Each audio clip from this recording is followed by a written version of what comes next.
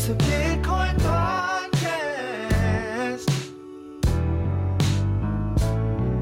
The only one that's making your money is you. Listen to the Bitcoin podcast. So hold on and listen to the Bitcoin podcast. Listen to the Bitcoin. Hold on and listen to the Bitcoin podcast. And you listen to the Bitcoin podcast. And you listen to the Bitcoin podcast. And you listen to the Bitcoin podcast.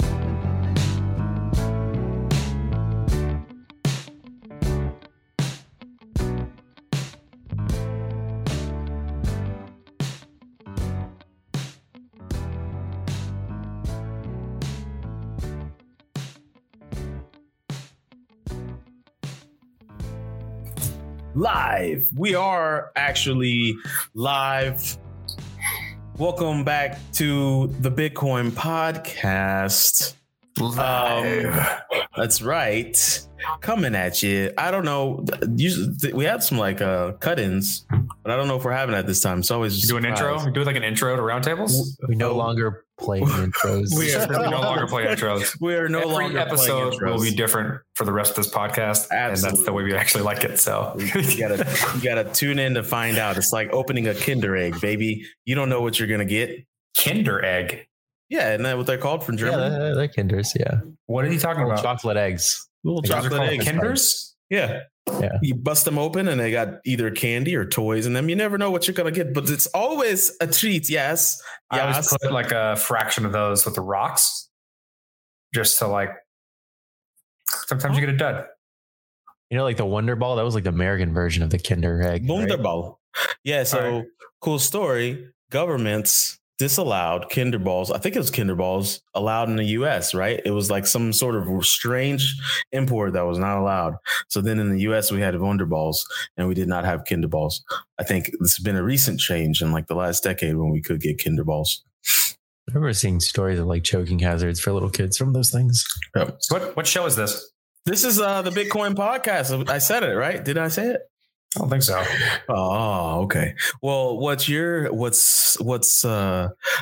gracing your ears right now and just flowing over your spirit like a cool spring breeze in a nice field of dandelions is the Bitcoin podcast. And I'm the host that talks first, D. I am the host that talks second, Dr. Corey Petty, coming at you. And I'm the host that talks third, Jesse Broke. How it is so good to be reunited again, fellas. We're like Voltron, but 2 lines short. You know what I mean? Yeah. What other lines would you have? What line are you? I quite obviously would be the black lion because of reasons. Corey, you'd be the red lion. It's because your heart is dark. That's true. That's absolutely right. Your soul is very broody. So of course you'd be the black lion. Yes, you're absolutely right. And Corey, you would be the red lion. Green lion. Red lion? Green lion. I don't know. Is there a green lion? There is a green lion. I'll take red for obvious reasons. Okay. And then Dude, Voltron is like decades before I was born. Yeah, you're like 13. So it was it was decades before I was born, dude. I do think that headshot. I do think Jesse would be the orange lion. Because he's wearing orange right now. Yes. Yes. Because he cooks orange chicken. Wow. You said that you've cooked orange chicken. I have never said that, Corey. Yeah, you totally I've never have. said that. I'm going to go look at the Slack. This is such a moment. You better find that. Did I get it? Corey. Did I get it? Find it fast. You better pay for premium Slack so you can search all the comments. Well, today we're canceled, so that's fine. We've just been canceled on totally accident by Corey. Oh boy. What's wrong with making orange chicken? I'm just giving you shit. No? No, I'm playing. No, I think he had. Yeah. I think I did it once. Yeah. Just I'll give you the because benefit the of the man doubt. uses sesame seeds in his food does not mean saved by the. I mean, they're saved or ruined by the only 10,000 messages in Slack. I think you just spoke your glass ceiling into existence, my friend. I think I think that's it. Okay, so we're the Bitcoin podcast. We talk about Bitcoin and cryptocurrencies. You're going to be a fan, and as you become a fan, you're going to see that we talk about all kinds of things. I don't know. Today, though, the number one thing on the agenda, and I say agenda in quotes, is do we have to do this? Do we have to talk about Dogecoin? That's what I see here. I feel like we don't have to. I feel like here's what we'll say. 8 days ago, Dogecoin 420 was supposed to be a thing. Everybody who held Doge was like, oh, I'm going to be a super duper millionaire. I hate that I'm talking about. Okay, let me just set the record straight.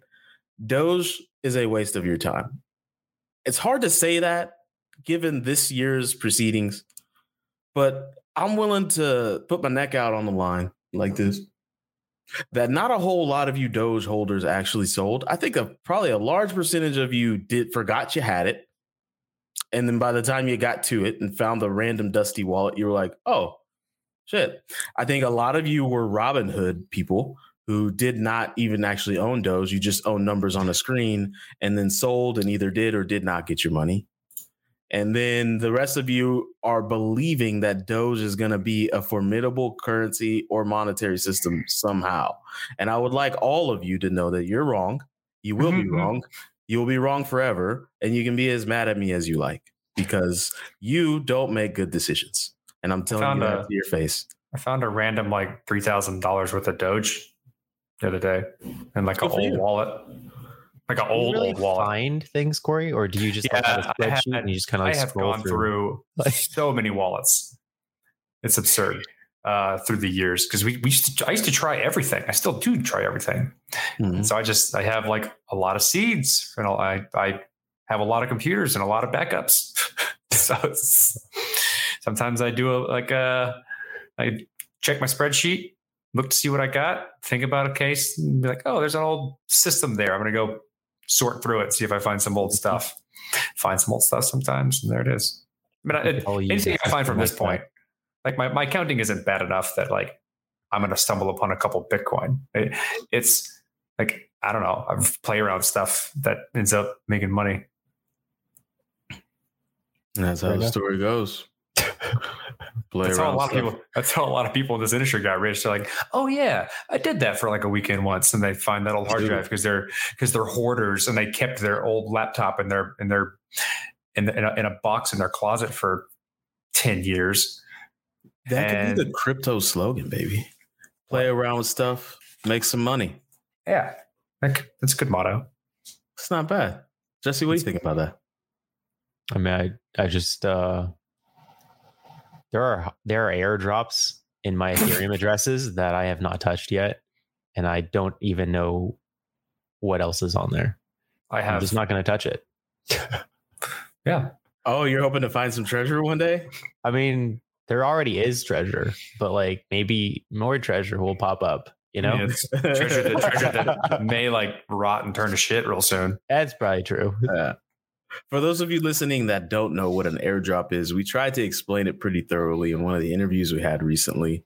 But essentially, it's just like, someone makes a token and wow, good time. Jesus Christ, good timing. Someone makes a token and they most of the time want to incentivize people to use the token or hold the token because they want later functionality of something they want to do with this token later for their community. Yeah, later functionality. Exactly. That's usually it. The later functionality. They want to use this later. As money that they want to rain off of a tree. And you know what? Quite frankly, it works a lot like harvesting. Plant those seeds, watch that shit grow, and then like a year and a half later, you got mangoes falling, baby. Mad mangoes for 18 years. Mango trees last 200 years.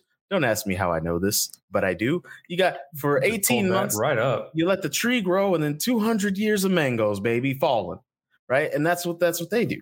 So later in these airdrops, they're like, okay, if you there's all kinds of parameters. They could say if you did this much trading in and out with this token, if you own X amount of Ethereum plus X amount of this token plus Y amount of this token, if you sent this token to that address and then you can kind of see where I'm saying there. As long as the conditions are outlined and they're fulfilled, then you will get a certain amount of this token dropped into your wallet mystically by the creators of the token, and the amount that you get is proportional to the amount of activity they wanted you to do. Typically, depends on what they do. Also, exactly, they don't really do so. Could you call modern airdrops don't really place tokens in people's accounts anymore? That's something that used to happen because it used to be cheap enough to do it. Now the fees associated with moving tokens is so high that it would be so expensive to airdrop and push the token to people's address automatically. So what you do instead is you make people prove they perform some certain activity. More often than not, they could say that proof is just I own this address that did activity in the past based on some blockchain data. Like for instance, the Uniswap one was like, hey, I own this address that used Uniswap a long time ago for doing certain things. Like, okay, if you can prove you have that address, then we'll give you tokens. Then they're basically claiming. So you're paying for the gas fees of getting the tokens so that they are not doing it in the process of distributing their token. Also, it maximizes the number of people who it maximizes the number of people who will be using the tokens that get redeemed. Because if you just push it into people's accounts, you have a lot of people like Jesse, most of them, who are never going to touch it. Hey, may I touch Stellar Lumens? Remember that? Yeah, I did the Keybase. That was Keybase, wasn't it? I mean, I got mine from Binance.com before. Oh, I got Stellar Lumens from Keybase. Then I got BitTorrent from Tron. Look at you. I don't think I have any BitTorrent. I don't have any BitTorrent or Stellar Lumens. I kind of X'd out on Stellar Lumens. There's so many coins that I just like passed on. So it is what it is. But that's what an airdrop is. I don't really sell mine. Yeah, that's an airdrop. I had an amazing idea. Listen to this idea. Are you ready for this idea, gentlemen? When we make a token, yes, this is a bidet thought. When we make a token or some sort of crypto thing that is inevitable at this point, will it come this year? No. Will it come in 2025? Maybe. It may come this year. You don't know. We just move slow. I got some ideas up here that I'm playing around with. We move slow, we move right. But what we should do is create a unity of drops. The first air. Yeah. The first air, the second water, fire, earth, wind, and heart drops.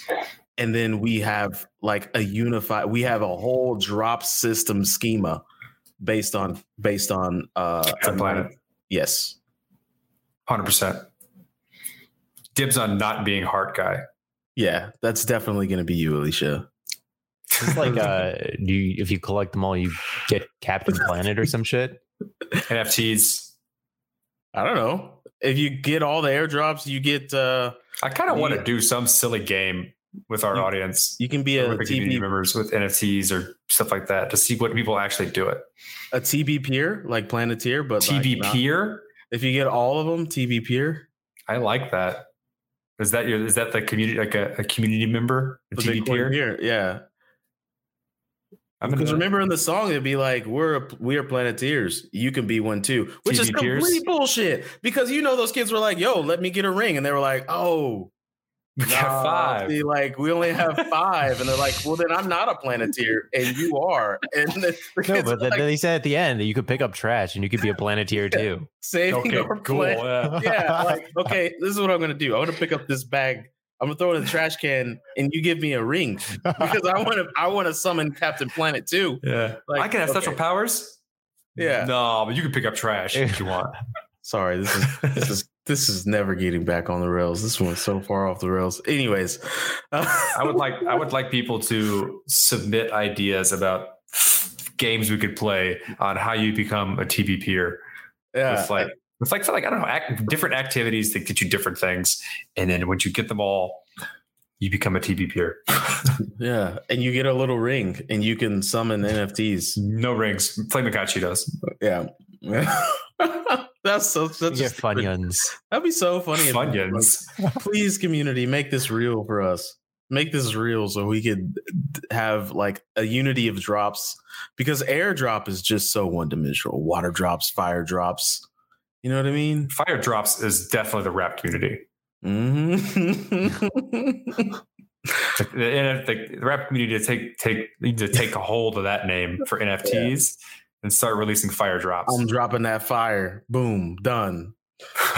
Jeez, the possibilities are endless in crypto. So there's something I'd like to talk about personally, which I've reignited the curiosity of crypto in myself. For a while, when you I've seen it all, then you start to think thoughts of like, well, what the fuck? Like, I might as well just let this stuff make money for me and just sit around and watch. But that's boring. So I've been doing some reading about some different things, and crypto's gotten pretty cool since I stopped caring about the tidal wave of new shit that is every day and never ending. Listen to old episodes to see what we were talking about, and then compare that to the newses of today. We will, sir. Will it be premium content? You're goddamn right it will be. That's your call. That's your one of your ideas. All right. Yeah, man. We're gonna listen to old versions of ourselves. It's so meta, and we're gonna make comments on what the fuck we were talking about then and how relevant or irrelevant it is now. And yes, it will be premium content. Sorry, I'm not sorry. You'll pay be drunk. Those are certainly drunk episodes. Yeah, I'm not sorry at all. You will pay for it. So now coming back to where we were, I found this thing called BitClout, and I'm excited. Did you not? I showed you this, right? Well, your Twitter showed me this. Okay, so cool. A version of you showed this to me. Well, let's get quantum, Corey. A version of you in the past showed this to me. What do you mean? Why are you shaking your head? That's quantum as fuck. Is it not quantum when I read the memories of my Facebook post from 12 years ago? I'm like reading a version of me. No, that's not how that works. It's not taking timestamps of. Okay, sorry. Let's keep going. I'm upsetting you. I could see you getting physically upset. Okay, so I'm typing to somebody else now. I've stopped paying attention. I saw. Yeah, he was like, he said quantum. I'm tuned out. Quantum Leap was a great show in the 80s, by the way.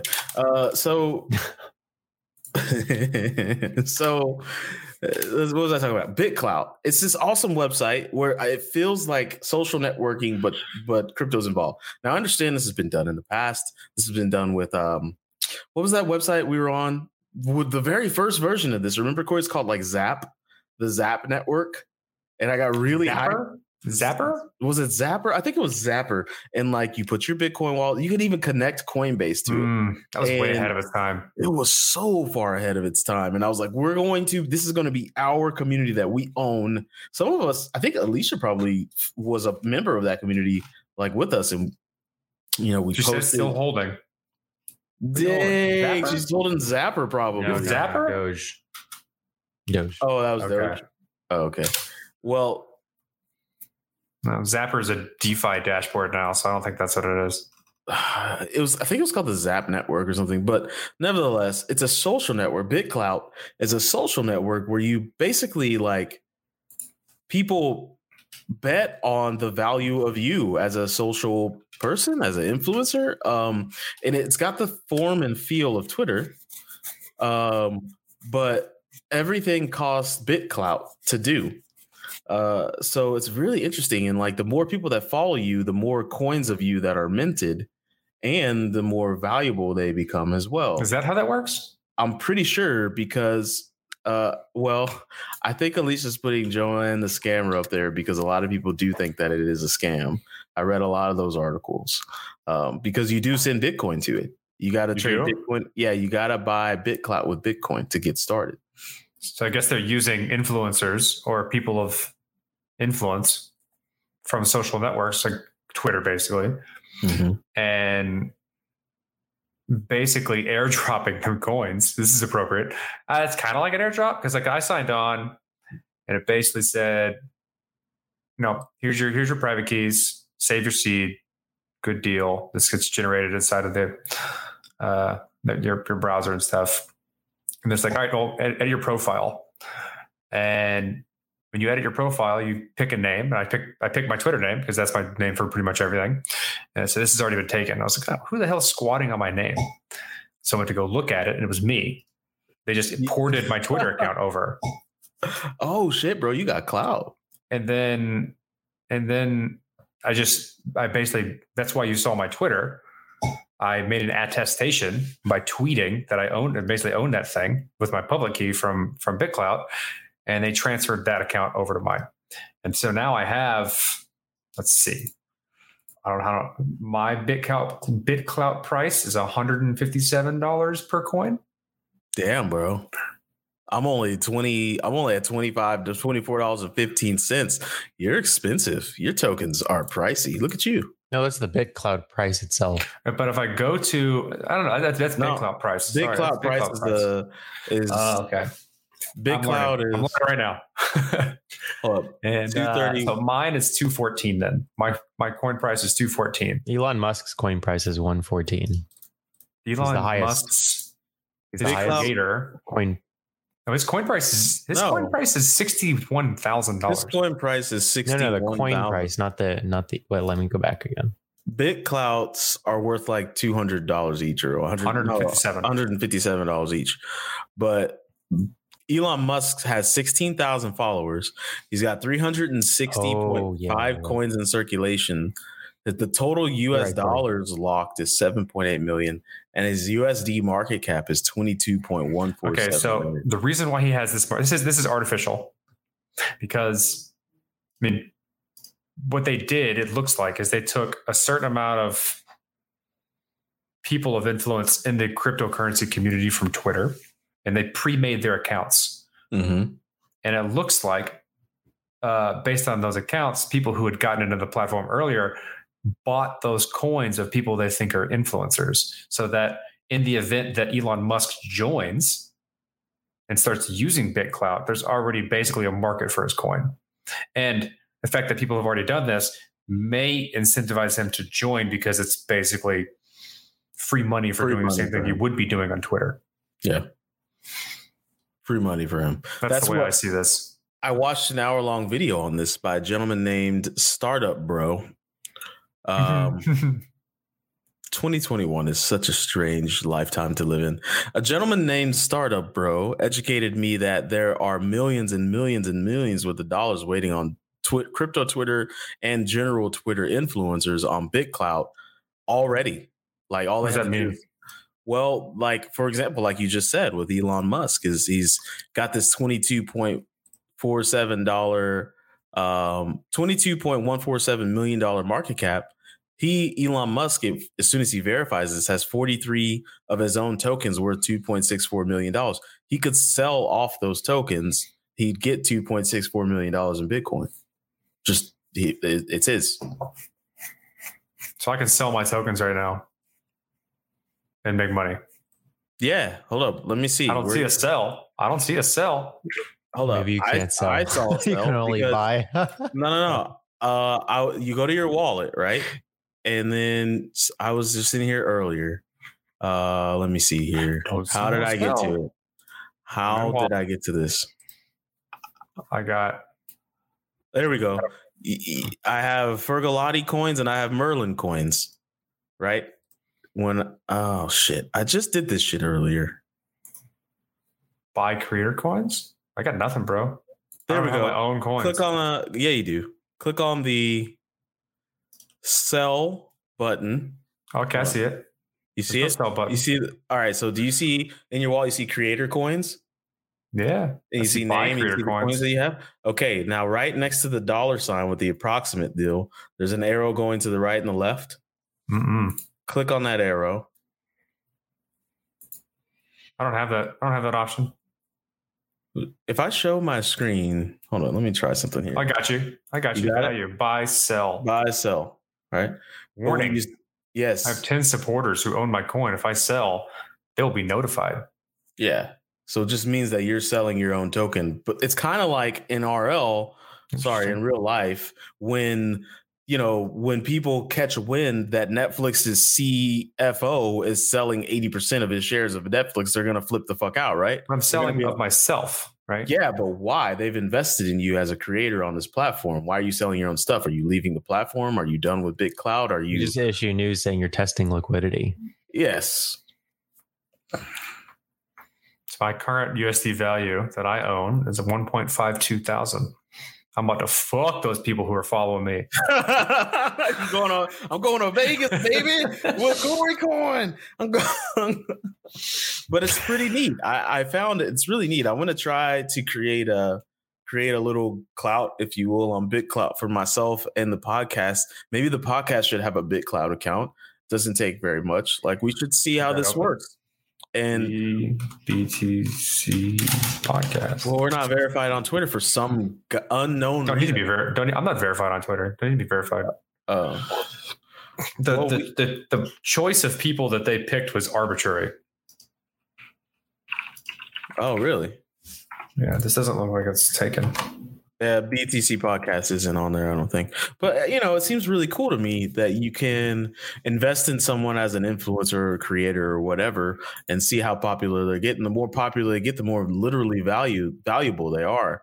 There's a lot of schemes that I think are probably going to borrow this model. It's kind of cool to me because a lot of people in the past, basketball players, football players, influencers have tried to sell stock of themselves, and nobody really knows what that means, right? There was a running back in the NFL by the name of Aaron Foster. He's one year he got MVP. He played for the Houston Texans, and the next year, instead of taking a salary, he was like, you know what? Forget it. I'm just going to sell shares of my own success in the NFL, shares of myself, and let the public. He made himself a publicly owned company. Now, shortly after, he tore his ACL and went to shit, and everybody. But I don't know if he tore his ACL, but nevertheless, something happened to him, and his stock went to shit. So it's nice that people are trying these. I don't really know what's behind the scenes of BitClout, but it's an interesting schema. I don't know. Jesse, are you going to get a BitClout account? Probably you should not. Get a BitClout account, and you should journal your studying prowess as you get to the MCAT, and then just journal your entire journey from engineer to med student to doctor, and get BitClout with that. I don't know what that means. It's like day 1, I'm studying. Day 2, I'm still studying. Yeah. Day 3. I'm tired of typing that I'm studying. Yeah, I'm studying. Taking me away from studying. Yeah, but juice it up, baby. Juice it up. Say today, studying the molecular composition of ligaments. Boom, baby. Get on my level. Day 5, studying the chemical reactions of sucrose to fructose. Day 6. You're close. You were so close. Studying electricity, baby. Out here doing it. People really do this, huh? They really hustle on social media. Listen to me, man. If people can make tens of thousands of dollars a month eating food in a microphone, but that sounds fun. Yeah, so you got to juice it, baby. You got to throw some pictures up on there. When you're studying anatomy, definitely throw some. Oh no, we're gonna create a monster. That's what D wants. Full social media shill. Yeah, that's right. You could, by the time you become a doctor, you'll be you'll have so much BitClout. Yeah, that you could run a private practice. You could skip residency, baby. Buying BitClout. This is not, by the way. You don't know anything about BitClout. In 5 months. Yeah, just like UBI coin circles. That didn't work. This is what do you do with BitClout though? What's the actual token for? Well, that's a question that I can't seem to find an answer to. That's always good. That's always good to not have an idea on what the name of the major token does. So I think you use BitClout to buy creator coins. But what do you do with the creator coin? See, it's a never-ending loop of questions with the stuff like this. It's got what plants crave. So here's the funniest part of the video I watched from Startup Bro was this. It was, so you take your USD and then you buy Bitcoin, and then you take your Bitcoin and you buy BitClout, and you take your BitClout and you buy creator coins. That sounds like what do you do with the creator coins? You own them. So it looks like you can pay with BitClout to message people that otherwise you might not have access to. potentially. Oh, that's so. Like, if I want to talk to Elon Musk, I can spend like 1,000. You gotta have enough clout to talk to Elon Musk. Potentially, there's a lot of things that like that. I mean, it's once you have tokens that are associated with your, I don't know, influencer market. That's pretty much what it is. You can then leverage that for access. How you grow your beard so full, man? What you putting in there? Oils? Me? Yeah. I don't know. I just the G. What are you using? Using fish oil? I rarely even take showers. Why would I even put in my? I don't wash my face. Do people like my wife washes her face with 14 things? I barely even put water on my face in the shower. 2 times a day in the morning. Soap doesn't touch my face, period. Unless like some shampoo gets in it. Wow. He's au naturel. Interesting. You're straight caveman status out here, aren't you? Yes. I got some good looking skin. I mean, look at this guy. Look at him checking himself out. You see this shit? give him one compliment and he's just loving himself. No. Fabulous. It is a nice beard. It is a very nice beard. Well, thank you. What was it? There's some talking points we should probably get to. Tell me about the interviews because I didn't get to be on either one of them. So we're talking about this, damn it, because the Negro Dominus strikes again. And let me take you to this because I think at this point you guys are just like, he just likes to say when he's right. You know, he doesn't care about all the times he's wrong. And let me tell you something. I'm not fucking wrong ever. All right. So no, I'm kidding. I'm wrong a lot. But in a lot of big cases, I'm right a lot. So I, years ago, said the only natural convergence that's going to happen is that Bitcoin's consumption of energy is going to spark the emergence of a clean energy revolution, baby. It's going to be an industrial revolution 5.0 in this bitch. Because the reason I said that is when you have a system that becomes so awesome and then so used by so many people and then actually becomes valuable to society will change for the system and not the other way around. For example, the automobile, right? Everybody is, oh, this is a piece of crap, this thing. It's big, it's clunky, it's killing people. You got to put all this, what is this, gas? You got to crank it up. What is this? What is this machine? And now all of a sudden life revolves around the automobile. It does in many countries. Crypto will be no different. We aren't just going to use all this non-renewable energy just to turn energy into money. No, we're going to say, okay, if we could turn energy into money, we're going to turn that beautiful, juicy, free energy into money, baby. We're going to take that sun juice and we're going to turn it into Bitcoin, baby. That's what's going to happen. And that's what started happening. You know how it started happening? I got a little article here.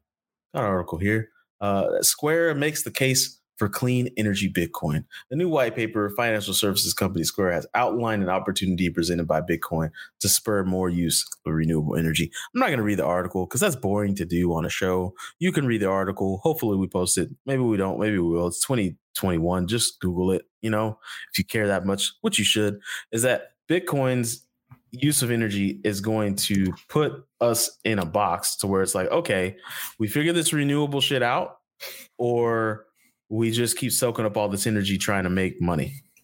I put in the comments. What? I put the article in the comments. Oh yeah, here it is too. For you to act like it's 1997 and type out every. You gonna type it in? You gonna type the whole thing in? Raise your hand if you had a journal full of all the websites that you like to visit and you had to write them down because web browsers didn't remember the links. So you just wrote http://www.ign.com/ Why can't you just memorize it? It's IGN. Yeah, you weren't. I think this was just a little bit before that, Jesse. This is. I mean, I was using the internet when we were in dial-up. Nah, you weren't. Yeah, I was. What were you using? What was the browser? Netscape. All right, this was. He was. So what was the browser? Was it Prodigy? Was it Prodigy? Was the browser where you had to it did not remember? I don't remember. It doesn't matter because I don't remember anything. So I'm not the person to be asking these things. What are you doing to yourself? Don't remember anything? Don't take showers? Wipe your face with dirt? What's going on here? I'm changing the game. I don't even really eat. I just breathe air. I hold air in my lungs. 1 meal a day, and that's how I eat. I'm gonna do a prediction, D. I think this is. I've already said this before. I love those, but I think that the price discrepancy between used Bitcoin and really like newly minted and harvested using green energy is going to become obvious. You're going to have to end up paying, way more for freshly minted, because ethics committees of funds from countries want that. Well, they'll say they'll only want Bitcoin that was mined via solar panels in California. Yeah, but mixers will just blur that line really well. Yeah, but that I mean, you can see when the Bitcoin was minted, so you can just be like, they will have standards. That's what I'm saying. Like mixers help obfuscate, or it's called like to keep you from doing what's called taint analysis for the provenance of a given Bitcoin. So it's hard to see where it came from. I knew that face was coming from D. Why can't you just see it's in block, say 136,531, and there's only 1 point? Because that's not how UTXOs work. UTXOs are burned. The entire UTXO is burned, and then a new one is recreated. And in that process of the counting, the number of Bitcoin stays the same, but where they're allocated isn't. But technically speaking, Bitcoin is burned every block and reminted every block based on how the UTXOs are shuffled around. So if they put that Bitcoin that was farmed into an offline, that Bitcoin, trace it. I'm saying, but one block. You can, but if someone wants to get rid of their, so I guess what you're saying is, in order for it to be valuable, you need to be able to trace it still. Yeah. So you can still do that because that's what makes it valuable. The other way around is saying, it's the line gets blurred when you say this didn't come from non-renewable sources, because you can use a mixer to deobfuscate, to obfuscate that kind of. Yeah, but maybe they're just going to be like, all right, if it's obfuscated the path to where it came from, then it doesn't count. It's out. We're not going to buy it. So if you're talking about people banning or censoring specific types of Bitcoins based on when it was made, they're not going to censor it. There's just going to be, it's going to be worth normal people Bitcoin price. You already have, I think, a noticeable premium on newly mined Bitcoin. So Bitcoin that's come from miners and not been passed around. Mm-hmm. So there are novelty Bitcoins if you're able to basically prove the provenance of where it was minted or where it stayed. And I think you're right that it's going to be exacerbated. I wonder how much more the premium is going to be. Is it going to be 400% more than normal people used Bitcoin, or is it going to be 200%? I don't think it's even going to be 100%. 15 to 20. Would you pay a premium on Bitcoin? No. Jesse, would you pay a premium on Bitcoin? No, I wouldn't, but countries would. Fungibility means that I don't give a shit which one I have. Countries would, though. But wouldn't that mean that would make Bitcoin non-fungible then, right? Wouldn't it? No, it's still fungible. But it's still usable as Bitcoin. Any service who's not checking for that thing still can accept it as Bitcoin. Dude, what if colored Bitcoins made it all the way swing back around in popularity? That'd be fucking wild. Somebody out there still holding on to blue Bitcoins, and they're like, one day humanity will find a purpose for my colored Bitcoins. That's me with garlic coin. Yeah. One day the memes will come back strong enough. One day the country of Italy will make such a strong push in their recipe deliverance that garlic coin. There's a lot of garlic in Italian food. I'm just saying. That's not a racist thing. It's just truth. So anyways, you know me, I like being right about things. By the way, I wanted to push back on that. I forgot. Why do you think that Bitcoin is sparking the renewable energy revolution? What percentage of influence do you think Bitcoin has on the development of renewable energy resources? Right now, less than 1%. In 10 years, 10%. In 20 years, 15%. I think there's like anybody who wants to be on the US's side in terms of not, because like people are saying like most of the Bitcoin is mined in China, right? And you can see that it probably largely is. The countries, rather, the ethics communities in countries that want to maintain good US relations are going to be the ones who pay the premium because they don't want to participate in Chinese mined Bitcoin. I'm not convinced that proof of work is going to be like the major market cap of crypto in 10 years. Like most of the coins in circulation that have value will not be minted off proof of work. So even if you have like a decent chunk, say Bitcoin maintains like 25 to 30% dominance over the market, then well, Ethereum is obviously moving to proof of stake.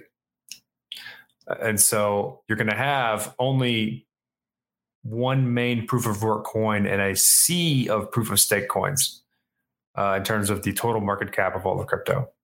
So why do you think that the demand for renewable energy resources on a single capped asset that isn't growing in dominance would spark a renewable energy source? I think that like as renewable energy resources get more and more available and more efficient, they will be used for energy production and proof of work coins. I think dominance is aging and it's going to be an antiquated metric soon. That's what I mean, because it doesn't make any sense. Who cares? But there needs to be a new metric that can measure Bitcoin penetration. How do you do that? I don't know. What does it even mean? I don't get paid to figure that out. Is this a sexual joke?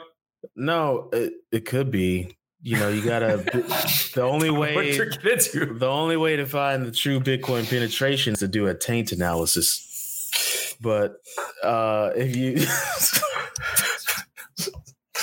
okay, I'm sorry, Jesse. You're gonna be such a good professional. You don't laugh at any of this dumb shit. No, I do. Internally, he's like, yes, taint analysis, yes. But anyways, I don't.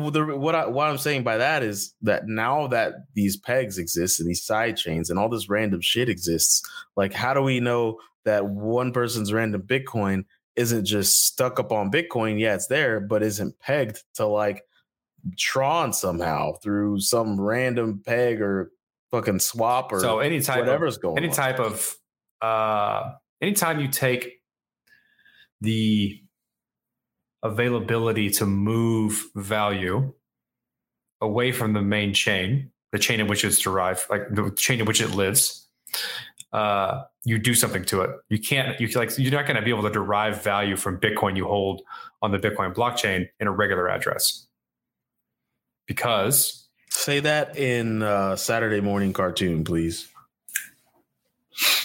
You're going to get your rug pulled if you do that, because someone could just move the Bitcoin. So whatever value you have elsewhere is gone. So like it needs to be locked up. Got to lock your Bitcoin up to use it somewhere else. Yeah. So like what I'm saying is like, doesn't like wrapped Bitcoin. Yeah. Correct me if I'm wrong, but doesn't that mean I'm wrapping my Bitcoin in some ether juice so I can use it like it's Ethereum? You're locking it in a specific type of Bitcoin address that has accounting with it so that it can't just be arbitrarily moved. You're basically putting it in a bank, and then some contract on the Ethereum address checks that bank account and says, all right, mint some new wrapped Bitcoin. Yeah, those are controlled by multi-sigs so that they're more distributed than a bank or decentralized than a bank, but it's still trusting somebody to not spin that Bitcoin because Bitcoin doesn't have smart contracts that can automatically do it. They need to have some type of multi-sig situation where you're just distributing that trust over humans. Okay. So then does a metric that measures how much Bitcoin is locked up in those kind of contracts make sense? That'd be a really interesting thing to watch. I'd like to see that. Because as time goes on and Bitcoin moves slow, I can only presume that a lot more Bitcoin is going to get locked up in those types of contracts so it can be more functional. You're going to so as Bitcoin becomes better, assuming they implement the new technology stuff into the protocol. The Bitcoin that's locked up in these types of accounts will be indistinguishable from Bitcoin in a regular account. So unless someone says that a specific account, like say a company who does this, says that their account is this, and you can watch it in terms of like a proof of reserves type situation, then you can know. Otherwise, you can't know the difference. Like that's kind of one of the nice parts about Schnorr signatures is that it adds a level of privacy, so that because all transactions look the same, all signatures look the same, regardless of how many signatures go in to what the transaction looks like on the blockchain. Because right now, if you look at the Bitcoin blockchain, you can do a lot of forensic analysis on activity based on what the transaction actually looks like. With things like Schnorr signature, you're not going to be able to do that to nearly the accuracy you can today. Interesting. So like watching that type of metric isn't feasible because there's people can either lie about it, not tell you, or whatever. So like you're only going to have a partial view of what that number would be. Although like I would love to know what it is over time. That'd be great.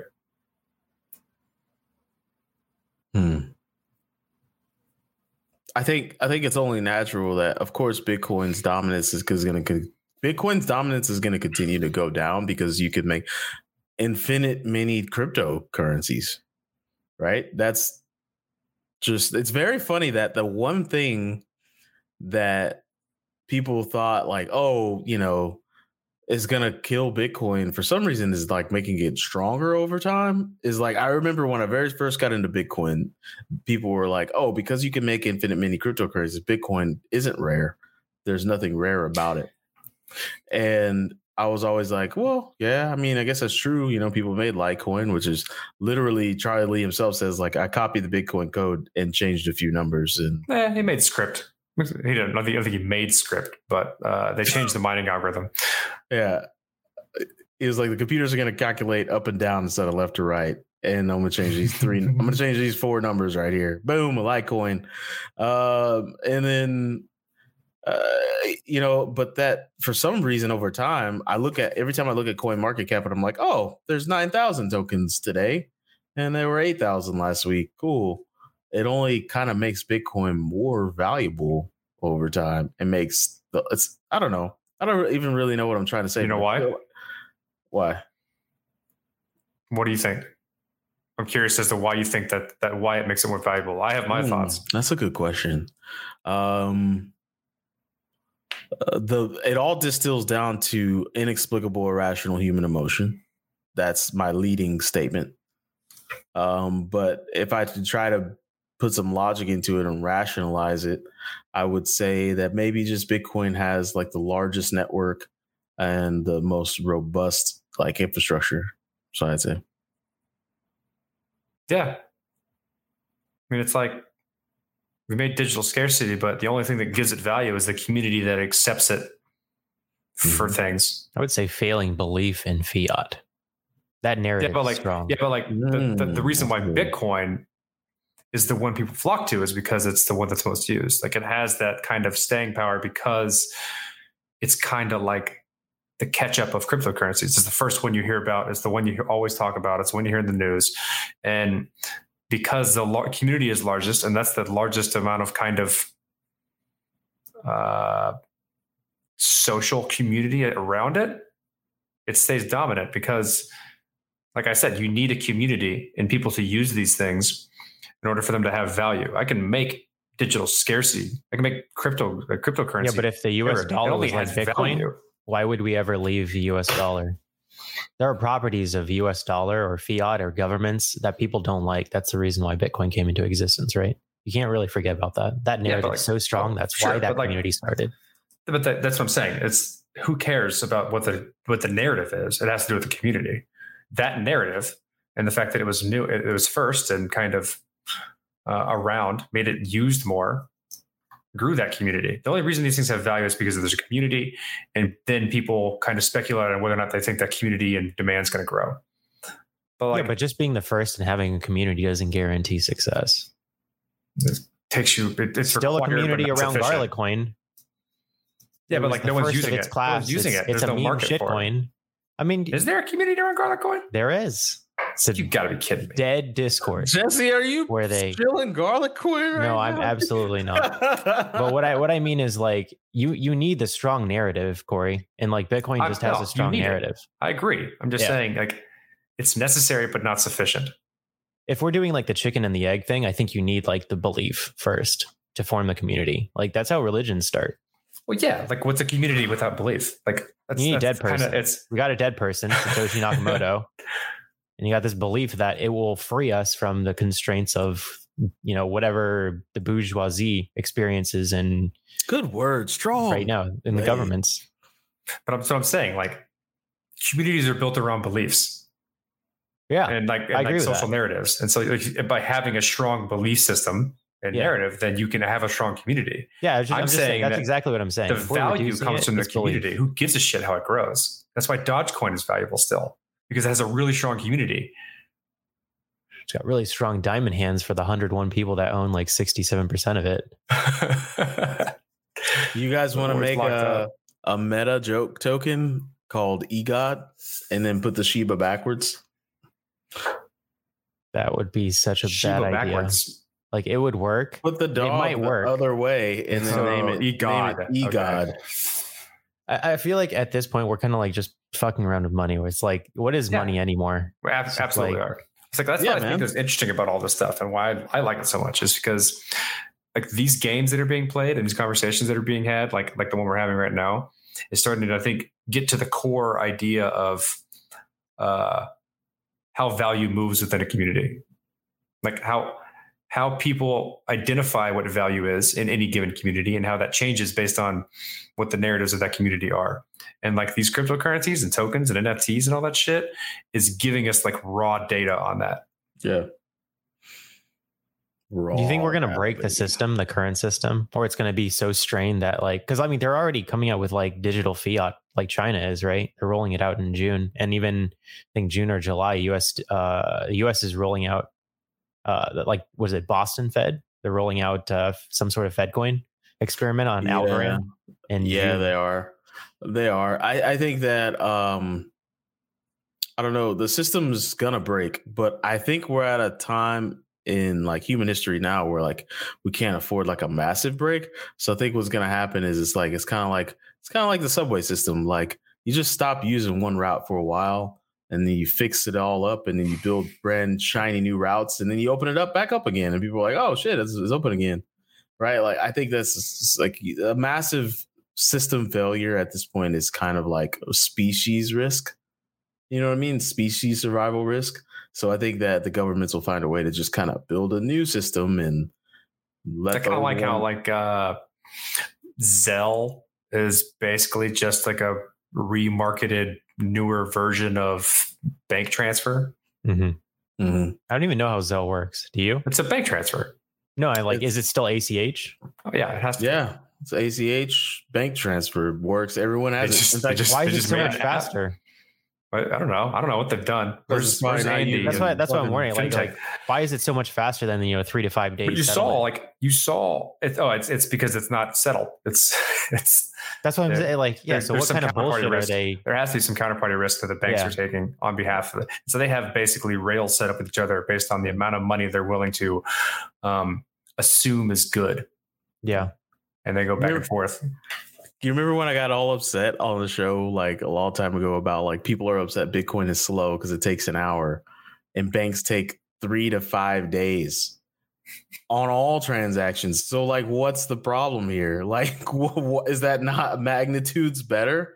I feel like that's orders of magnitude better. Well, that's the thing. Like for the average consumer, they don't understand that it feels instant because I tapped my card and I walked out with groceries. Mm-hmm. Yeah. And so they don't give a shit because they have their groceries.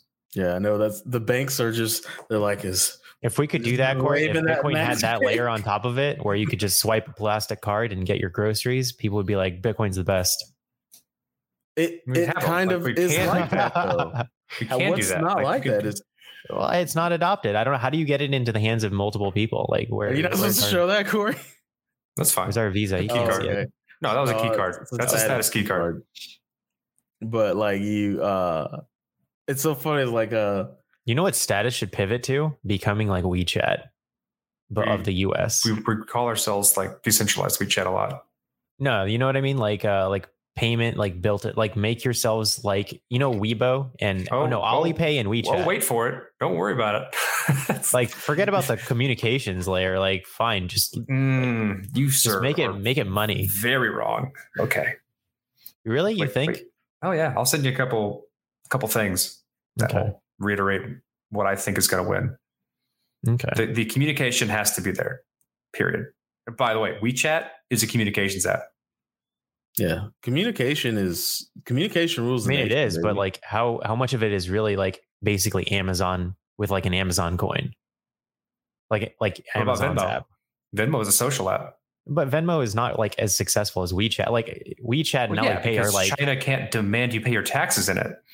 Is that how they? People pay for things inside WeChat. They pay their power bill. You need to do that. You need to make forced utility payments through status. That's how we get in. That's how you get in. It's decentralized, forceful payments. Yeah. You've got to find some need. Like it's got to become an inelastic need. That's what status has to be. Right? It's got to position itself like you have to buy baby diapers with status. Boom, baby. Oh, that's what you do. That's what you do when you we'll be rolling out a lot of community features in terms of how people who own communities or manage communities can do that inside of status, right? Mm-hmm. That's how you do it. Like you make it easy for people to make content and manage their audience and community based on that content.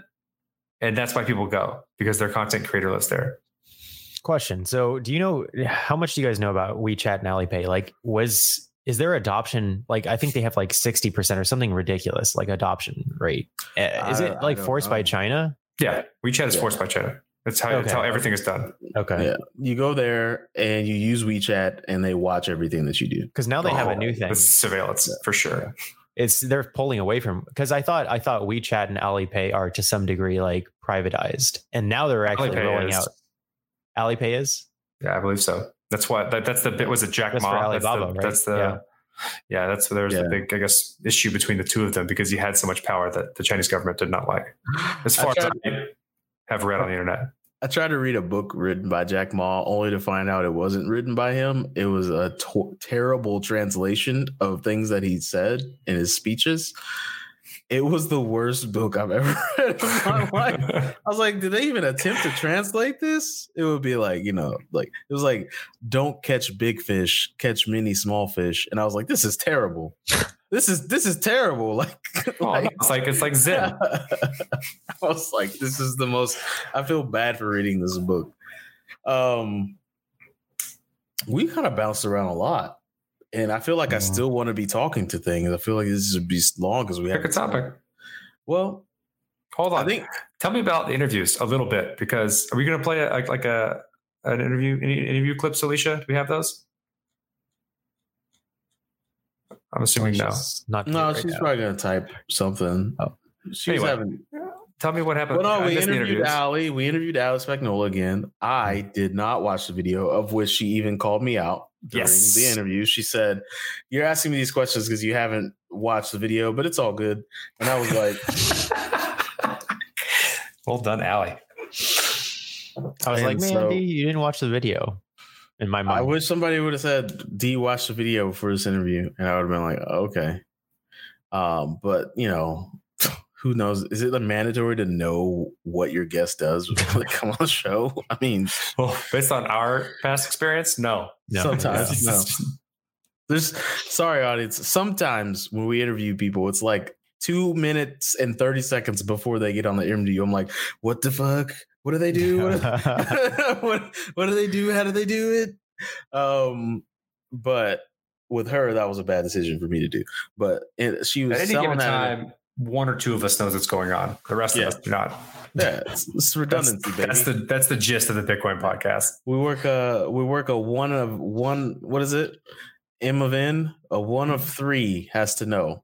As long as one of three of us know who this person is and what they do, we can have a juicy interview. Multi-knowledge podcast. So she's selling that NFT. I think it's currently going for like 15,000. She said, she's really excited about it. She came back from the Miami conference, Corey, sounding like a true Bitcoiner. She knew her shit. She was going to help us launch an NFT. She was like, hey, I can help you guys at this point. It was really cool. It sparked me to go into old OpenSea.io, and I started playing around. I created an account. I linked my MetaMask wallet, and I will be actually launching a collection of my own soon. Thirst Trap D's? Not Thirst Trap Thursdays. That's coming later. The Evolution. It'll be a morphable NFT. And then got really excited about TBP NFTs, and it's just so easy to launch an NFT. It's not easy to mint them, but they've made it really easy to launch them. And what's the difference there? You mean mint, not launch, right? Yeah. Well, when you create an NFT, it's easy. You just get a JPEG. You either do or do not give it features. For example, you can create like characters, and I could give them attributes. Like if I created us as characters and gave us little cartoon avatars, I could have a strength attribute, a intelligence, like looking at the back of an X-Men card, and you give those numbers, right? You just give them numbers, and then those get programmed into the NFT. Or you can just have where is this at? On OpenSea? On OpenSea. Okay. Or you can have like an art NFT. And there's actually different categories in NFTs now. So what's awesome is when I was just saying that off the cuff in that interview not too long ago with Vibe, the Vibe guy from Vibe, there's like art NFTs, there's gaming NFTs now, there's sports NFTs. Like they are starting to get categorized and grouped. And the gaming NFTs are the ones where they're basically like everyone's making their own Magic cards. It's kind of neat. It would be really a beautiful thing if everyone was making their own Magic cards, and then this like global Pokemon cards thing of NFTs just kind of emerged from all of this. Yeah, cool. Yeah.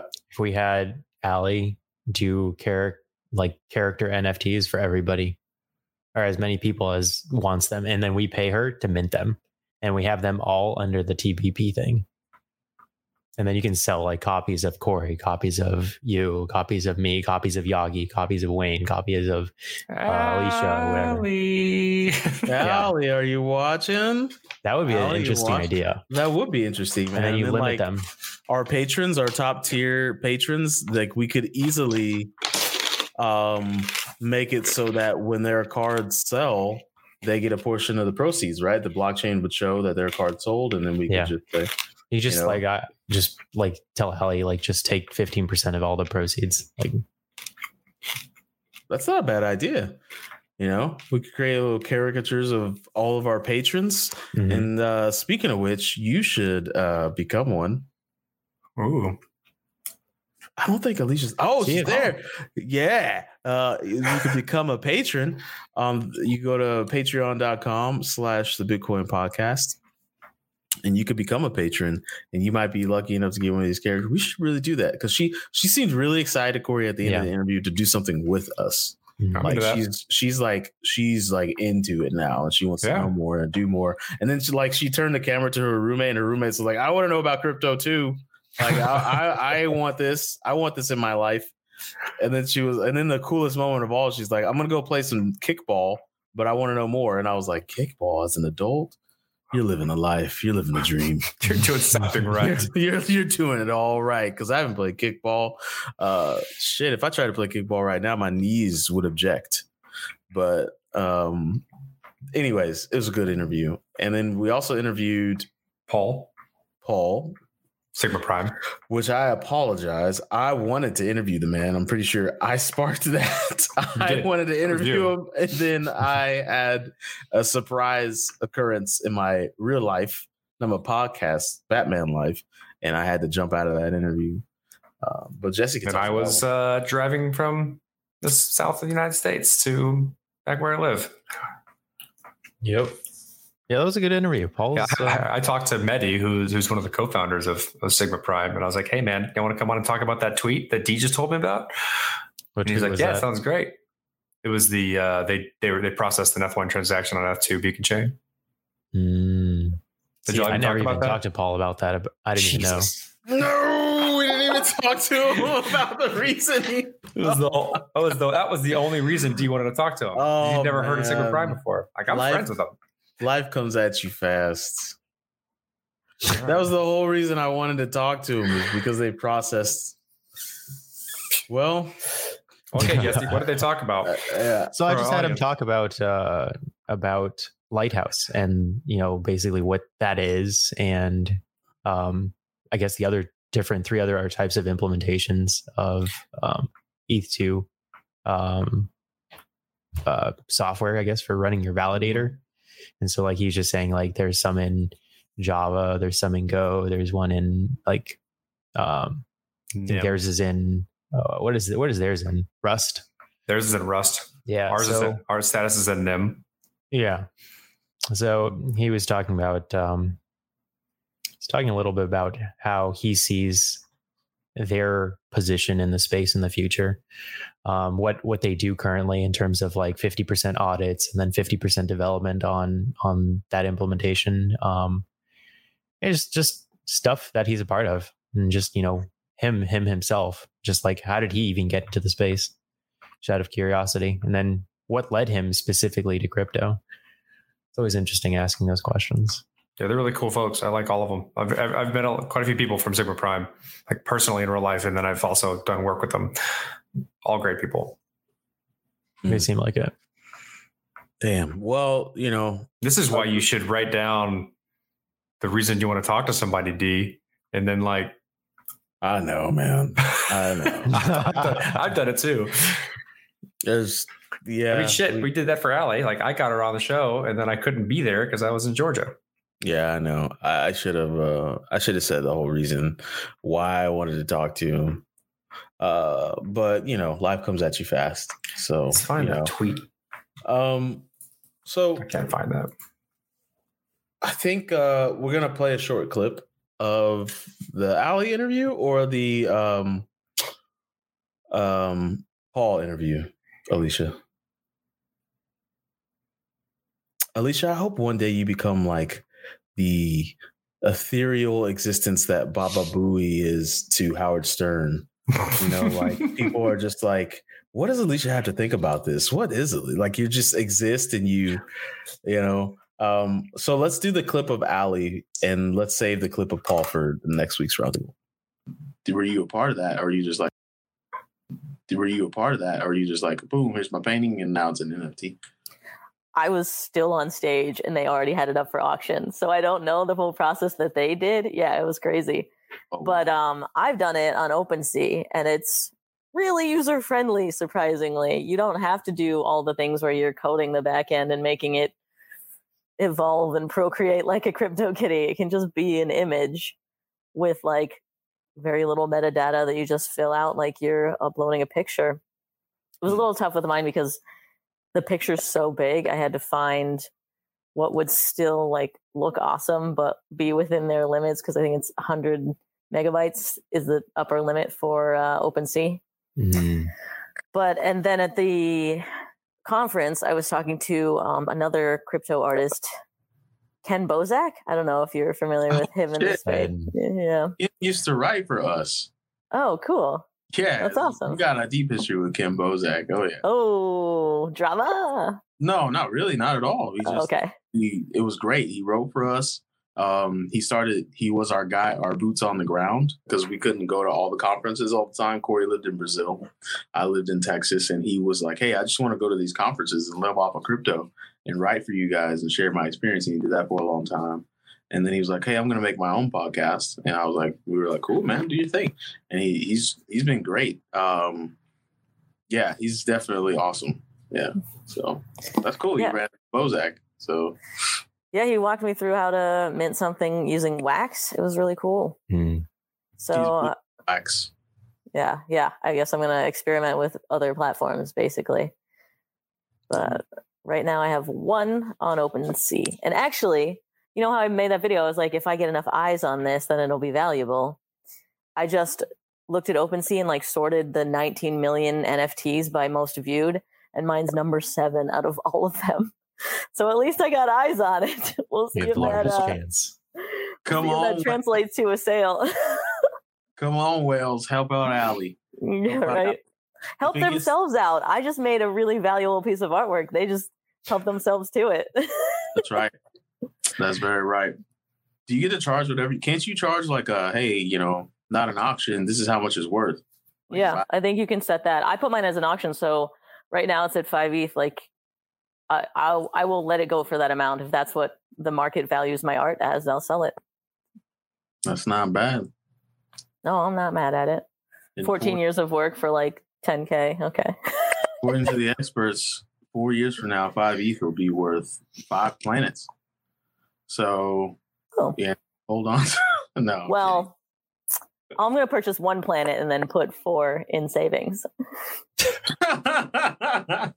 That's a good idea. As long as it's enough to get you a ticket to Mars, because obviously it looks like we're going there fast.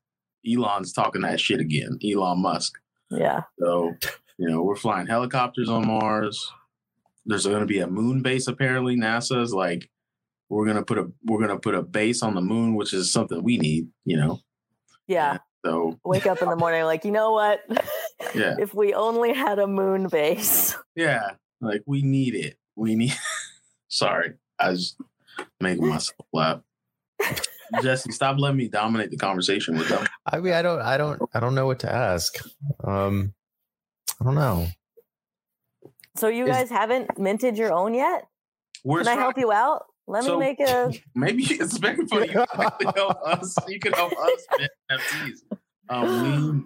We are trying to make a couple. Right now, we've got Bitcoin Corey's Vision, which is a joke.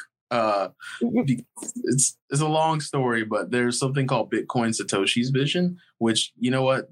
Let me save you the time, Allie. Never look into that. Don't even Google it. And so we're gonna do a joke called Bitcoin Corey's Vision, and I've actually made the different like denominations of money, like pictures. So I've made the pictures already. It's just a big picture of Corey's face with like some fake numbers on the side and a barcode. And then also backstage passes. We like to sell backstage passes because, we have a backstage now. There are people backstage right now, audience. Oh. And you could be backstage.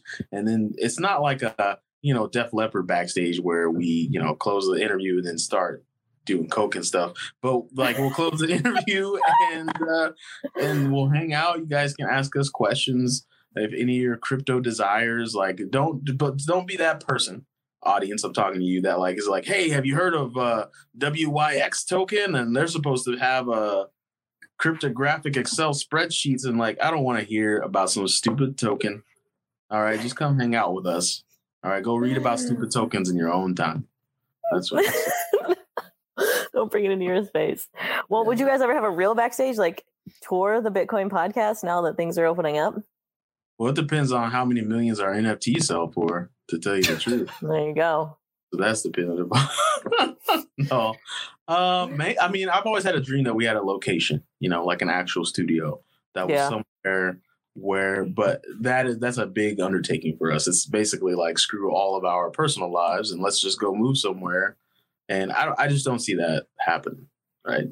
Not gonna happen. But going on tour, I don't know. Jesse, would you go on tour after, you're done with med school, internship and residency? I mean, yeah, I guess. In your free time. In your free time. Yeah. Jeez. Where do you fit in the powerlifting? I know. I try. What did you hurt, man?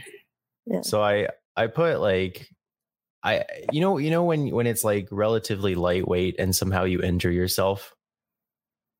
So like I had my belt on. I think it was only 415 on the bar and I was repping it out, but I wasn't holding my breath properly coming down. And I felt something like kind of like slide and kind of click. And like, it feels like juicy liquid in your back. Oh, come on. And I was like, oh, okay. I hurt my back. Yeah. So I was squatting. And I didn't breathe properly. I didn't hold my air properly. And I was just, it should have been a normal, like, sets of 3. And yeah, I messed up. Well, good for you for taking time off. Yeah. So, I mean, I'm just, body weight stuff now. Yeah, sure.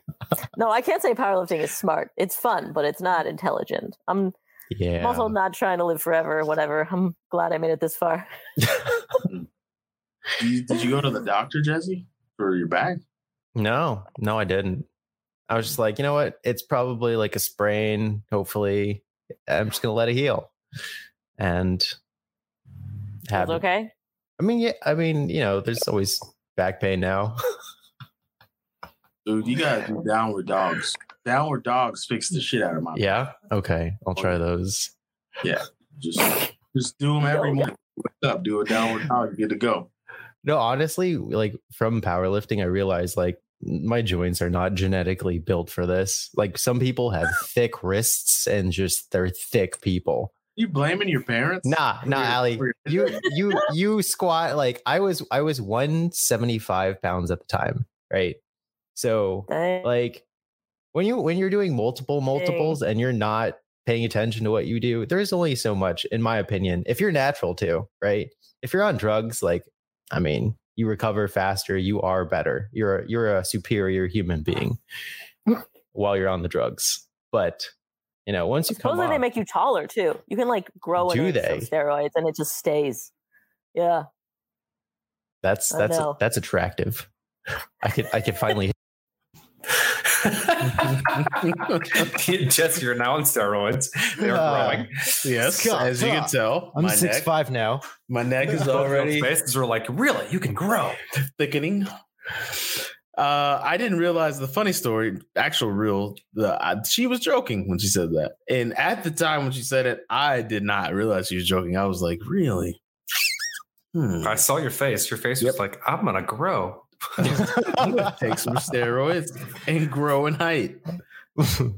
So I won't be lying on my Tinder profile. No. Oh man, I forgot how good that interview was. I'm telling you, it's a pretty good interview for me not knowing what the fuck I was talking about. I'm just saying, like, I go in there. Only one of us needs to understand what's going on. Only one of three interviewees. That should be like the shtick. Like we almost force that only one of us knows what's going on. The other two just have to try and figure it out. What if, and then one day we get a guest that's like, "Hey, so what about? Do you guys know who I am?" We're like, well, only one of us is required to know, and that person didn't show up today, so we're just gonna kick it. Sorry, I kind of like that idea. Sorry, guys. You don't know who doesn't know. The guy who knows didn't show up today, so yeah. What do you do? Yeah, we'll just wing it. We'll call those announcements. So it was a pretty good interview, but. There's a lot more things we could talk about, but it has gone lengthy, so we probably should wrap because we've got another roundtable coming at you soon. So I'll start the shout outs and the wind down. And so let's do the things. Let's say all. Is this not the roundtable for both Ali and Paul? So. That's what it says on the title. I thought it was. The title says, "Oh, it is roundtable for both." Where do you see that? I don't see that. It was in the StreamYard. Bro, you need to read. Bro, I only have time to glance. Yeah, at least you put mega round table. Oh, shit. Yeah, this is for both of them. So we might as well play a clip for the other guy. We might as well play that clip. Hello, everybody. You're tuned in to the best part of your week. Again, I know it's the best part of my week, so I feel like it's the best part of your week too, Jesse. I'm just speaking for the whole audience here. Like, he laughs because he knows it's true. But today we have an interview. Today we're joined by Paul Hauner from Sigma Prime. How you doing, Paul? Good, thank you. How are you? I'm good, man. So a lot of people call you Optimus Prime. Is that true, or do you go by that moniker? Transformer? That's a question we can't answer. That's something you find out in time. Yeah, we kind of are. I mean, biologically, but I don't want to get Jesse started. But so who are you, Paul? Like, how did you tell us a little bit about your background and how you fell into crypto? And let's go through those motions of almost every crypto interview of all time. Yeah, for sure. Sure. Well, I'm a software developer. That's my background. I started working in um, kind of integrated programming, which was a bunch of like doing audio systems, so audio visual systems where you have like say boardrooms up to operation command centers and war rooms and stuff like this, where you have a touch panel and then a bunch of screens, projectors, and motors to move them around, and then the touch panel controls that. So I was doing that for a while, and then one of my friends, Adrian, so he's also a co-founder of Sigma Prime. He got interested in Bitcoin, started buying some, playing around with it, telling us about the math of it. That was kind of the start of the journey. We were both, so myself, Adrian, Luke, and Mehdi co-founders of Sigma Prime. Luke's since left. We were all kind of just buzzing around the scene, just like dabbling and keeping our day jobs. And then we saw Ethereum launch in 2015, and that really got our interest. Being programmers, were like, hey, look, you can kind of write sort of programs natively on this. So that took our interest. And then in Sydney, where we were living in Australia, we started going to the meetups, Sydney Ethereum meetups, and just kind of writing smart contracts, just following random paths, trying to write and optimize that cache mining algorithm, and just kind of whatever popped up in front of us. And then we got a fair bit of interest, and this was kind of so this would have been in late 2016, so the ICO craze was kind of just starting to ramp up. We started getting some interest in consulting and technical work, so we thought, this stuff is pretty wild. It seems kind of risky regulatory at the moment, so perhaps we should make a company, and then we can also behind that company. And that was how Sigma Prime started. So it started as I guess just a hobby for us, but pretty quickly ramped up. We started doing smart contract auditing because a few of us have a background in information security. Well, all of us have a background in getting up in things and breaking them, but a few of us had a professional background as well. So yeah, Sigma Prime really took off when the smart contract audit started, and that's when I started. I moved into Ethereum full time. All of us moved into Ethereum full time. So we're just like writing smart contracts, analyzing them, breaking them, popping things, and that's kind of how I got into Ethereum really in crypto. And then that's how Sigma Prime started, and then I guess the next bit is probably how Lighthouse started. I'm not sure if we want to go there yet, or perhaps it needs an introduction first. Yeah, so explain to me a little bit about what Lighthouse is. I basically don't know too much. Yeah, sure. So I guess Lighthouse is an Ethereum 2 implementation, so it's a client we call it. So I guess in the Bitcoin world, it's like Bitcoin Core. It's the software that is the fundamental base layer of Bitcoin. But in Ethereum 2, we have multiple implementations. Bitcoin has multiple as well. Parity did a Rust one, but it's a little bit more centric around Bitcoin Core. But Ethereum 2 is designed to be multi-client. So there's 4 different implementations. They all do the same thing. They all actually have to do the same thing. They all interop with each other. And Lighthouse is one of those. We're one of the leading ones. Pretty proud of that. And we've been running since the project started mid 2018, and we were there for the ETH-2 Beacon Chain launch in December, and we've been running pretty smoothly since that. So yeah, it started out of just kind of like Sigma Prime really. It started out of just hobby interest in Ethereum proof of stake, and just getting around and doing some open source contribution. And we saw the specification for Ethereum 2 land and thought, let's write this in Rust because it's a really strict language. It'll help us understand how this thing runs. And after a while, it kind of just evolved into an implementation and got funding from the Ethereum Foundation and a bunch of other places. And we've picked up. I think the team must be. We've just added people, so it must be somewhere around 8 or 10 people on it full time at the moment. So it's pretty exciting. You guys are growing, okay? So one of you guys had like boatloads of Ethereum. Oh yeah. To really be incentivized, no? Like. Oh yeah. We had a bit of Ethereum, so a few of us got in the crowd sale, and we did some mining and stuff like that. But I guess the real incentive for me is just I really like proof of stake. I like it as a security property, so I also like its power consumption. So one of the big drivers for me to keep playing in the Ethereum space has been just the big upgrades that are coming for it, and jumping in there and making proof of stake happen. So maybe you can talk a little bit about upgrades that are coming, because I'm for all intents and purposes non-technical in the space. But maybe you can speak to some of the upgrades that are coming to fix some of the gas issues that a lot of people are having with regards to using Ethereum.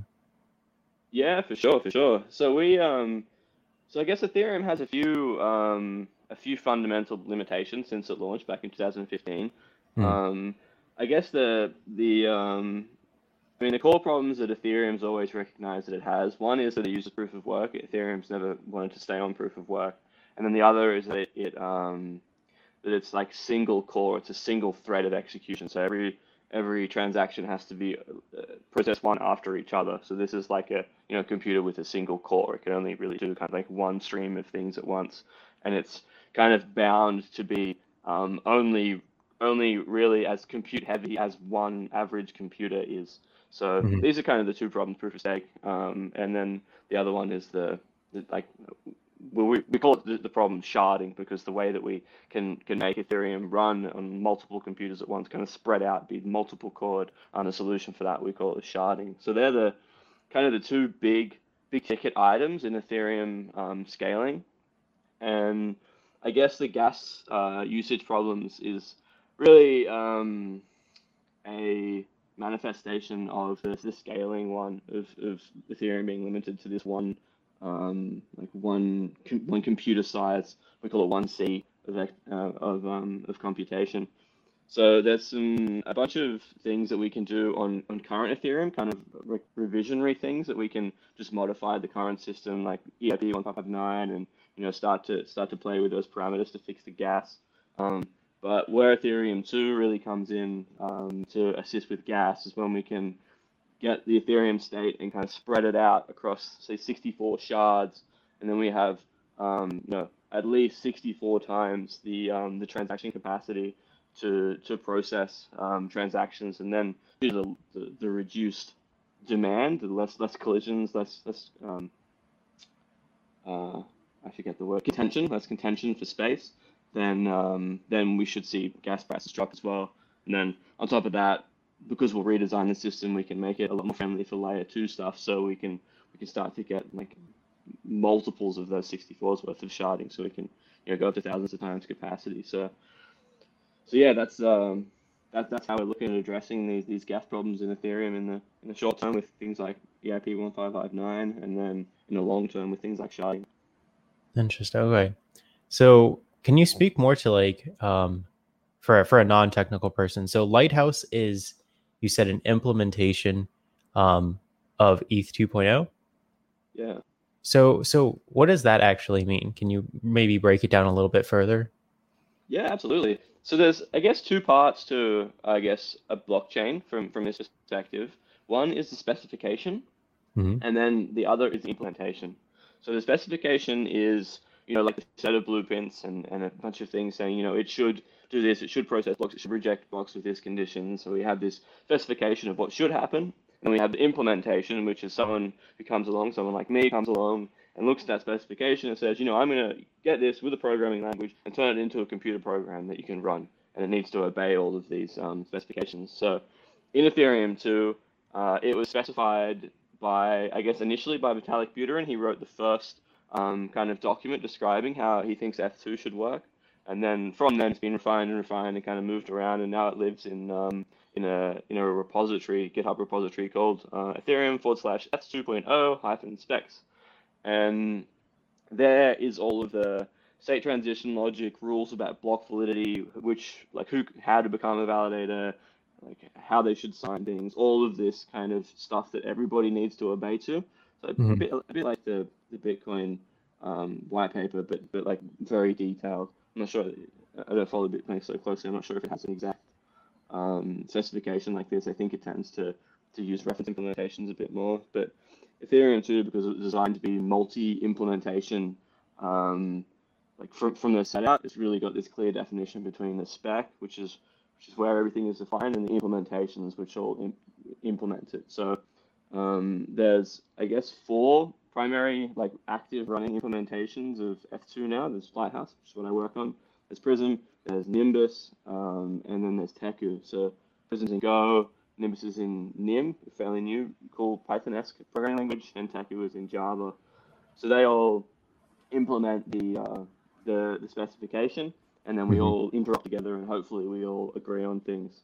So one of the risks with this multi-client stuff is that you have a bug in one of the implementations, and perhaps if you only had one implementation, then that if that bug isn't too bad, then we say, okay, that's part of the protocol now.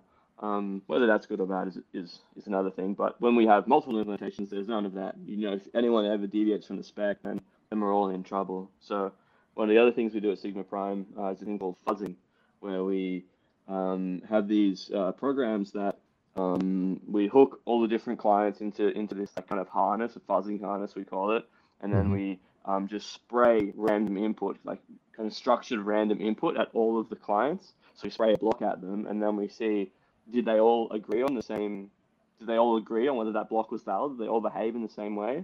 And we also kind of read the code, like we have instruments in the code to detect how much of the program we triggered with that block, and then our smart fuzzing thing will then like try and mutate that block a little bit, throw it to them again, see if there's a difference, see if it explored more code paths, and then just repeats that, at just, like hashing kind of speeds, just like, thousands and millions of times a second. We just constantly spray input at all these different implementations and see if we can get them to explode or do anything weird. So you're looking for some sort of edge cases that like break one of the implementations. Yeah, exactly right. And we found a bunch of them actually. I think maybe 30 plus our fuzzers found. So yeah, that's kind of one of the ways that we make sure we keep all the implementations honest and working together. How does that? I guess how do they intercommunicate when they're all in different languages? How does that? Is it just because they're all at the end of the day just submitting blocks? Yeah, that's right. We have it's called SSZ, simple serialized. We have this format, which is what we use to send objects like blocks over the network, and everyone agrees upon this format. So I can like turn it into like serialize it just into just a bunch of bytes that go over a cable across the Tasman or whatever, and then the other implementation can pick it up, and then they deserialize it into whatever kind of programming language specific stuff they're doing. Okay, so there is some sort of universal transmission of information. So you said it was SS what again? SSC, simple serialized. SSC, okay. Yeah, so they we've had a lot of bugs in that one as well with that. And interestingly, just because any decoding format, so that's one of the things our buzzers played a lot around with is SSZ, just trying to build the SSZ like byte strings that behave differently on different programs. So that's been a great attack vector for us. Big sort of problems there. What kind of edge cases are you guys finding? Like, are there any serious like edge cases that result in, I guess, what would be like huge issues? I guess with like like value being lost, I guess, out of a smart contract somehow. That would probably be a huge vulnerability. Yeah, totally. Well, we they're in the multi-client, because we have multiple implementations, it's a little bit harder for like one exploit to say like ruin a smart contract or something. What we can usually do with those, and what our fuzzing usually finds, is places where we can get one of the implementations to maybe go off and to think something is valid when everything else thinks it's invalid. So we call that forking. And kind of an overloaded term in this industry now, but we call that like making an implementation go off on a fork. That's one way that we can detect that its routines are invalid. Another one is one we get a fair bit is just we can get the program to crash and just say like either it gets a block, it tries to deserialize it, but then it can't, so it kind of crashes, maybe doesn't crash so elegantly and falls into a little bit of a weird state. And then we might be able to leverage that weird state to get it to stop following blocks or something like this. So kind of a class of exploits where we're trying to basically take the node offline. So if we can find, one of these things where we can just hammer out and take a bunch of nodes offline all at once, then we can cause chaos in the network, and that might, leverage for another type of attack or something.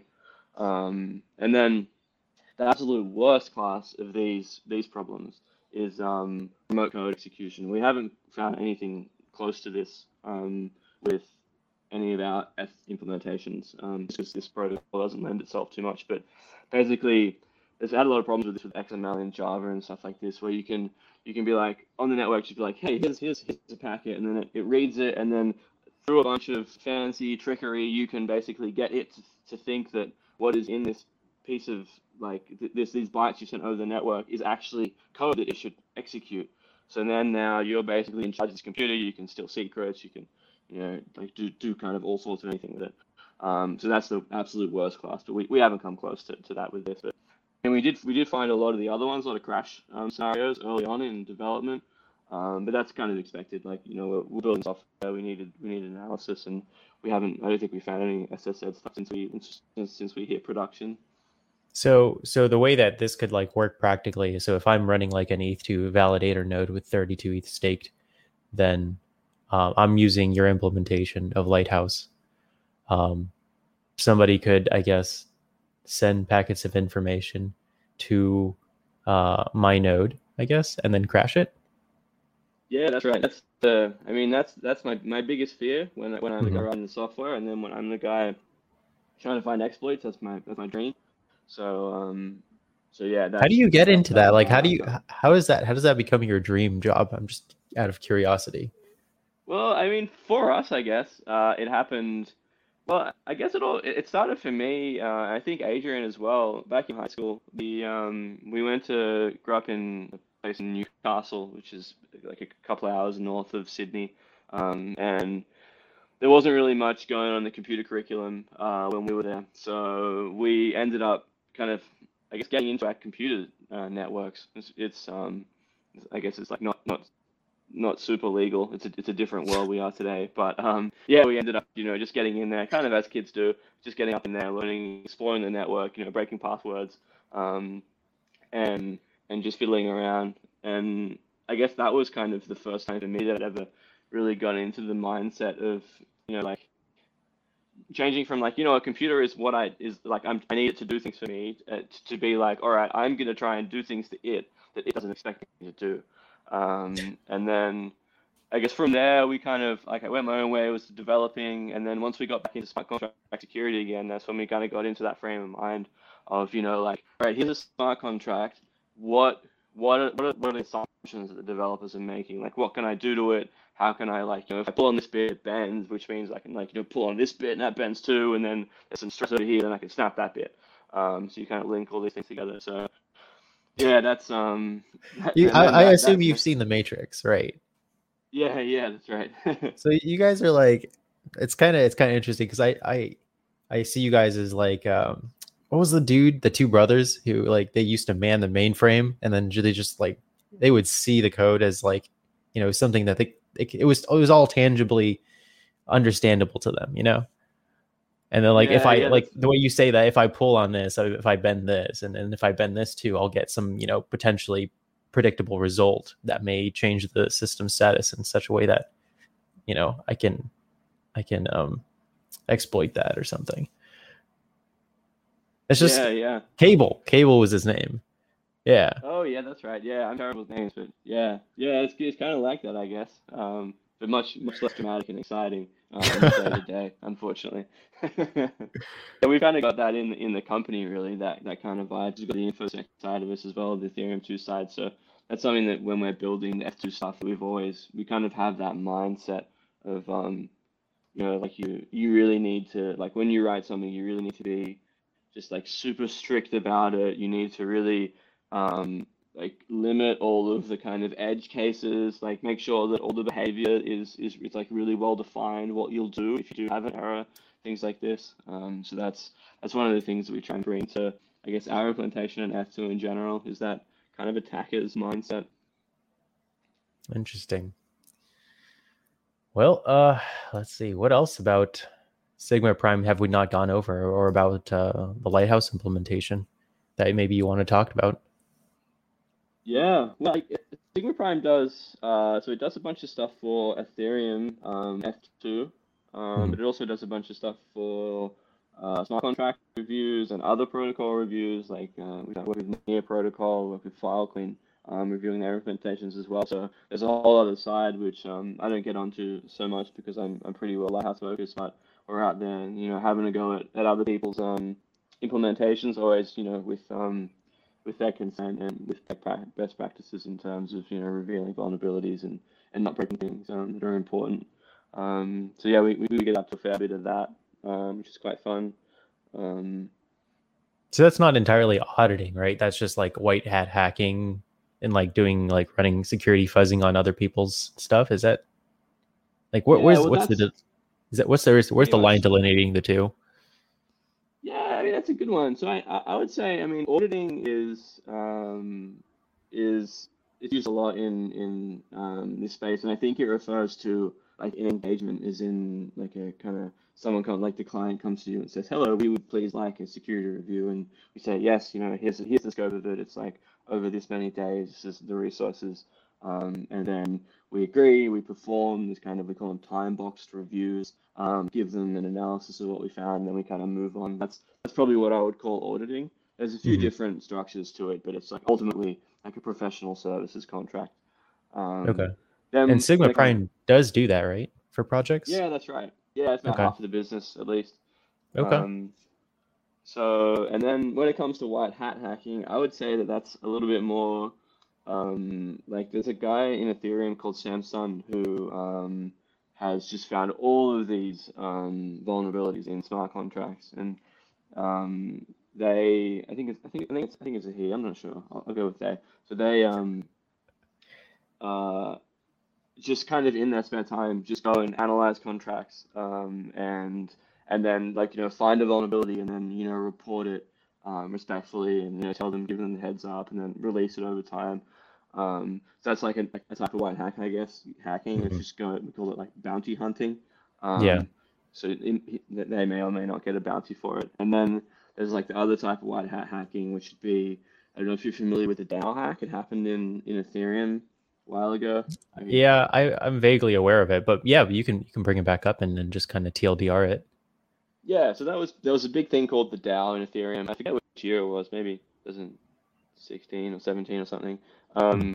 And it was like biggest smart contract ever. It was going to be like this robot venture capital firm, really fun. Everybody just dove into it against kind of recommendations of everyone. Everyone just piled in.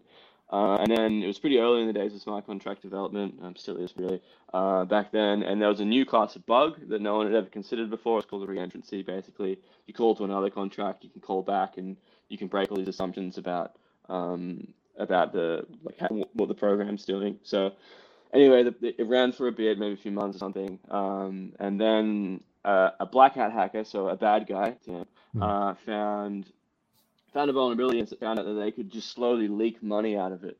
And then everyone was like, oh my God, this is terrible. We're all going to lose our money. So a bunch of chaos. And then this is what we call the white hat hackers. They came along and said, what we'll do is we'll pull the same attack because, it's not limited to one person. We'll start executing the same attack in parallel, and we'll drain out into this, like into our own wallets or to a smart contract. And then what we'll do is, kind of once this is all over and settled down, then we'll figure out a way to distribute that money equally back to the people's shares. So that was like so you have a black hat hacker and a white hat hacker simultaneously draining the DAO funds. Yeah, that's right. So that was a real like classic kind of white hat move. It's like you're coming in there and doing a bit of hacking, but doing it for the greater good. Yeah, that's right. Interesting. So like I'm curious, when you kind of glossed over the reentrancy bug, is that because the smart contracts were not permissioned properly, or is it like for some other reason? Well, I mean, like all good bugs, it's also a feature. It's also yeah, it was a thing where you can so like you have a smart contract, and then you can call out to another one and say, okay, you start you do some stuff for me, and then when you're done, come back to me. Now, what we didn't realize then was that so you got smart contract A, it calls out to smart contract B, right? So A is the DAO.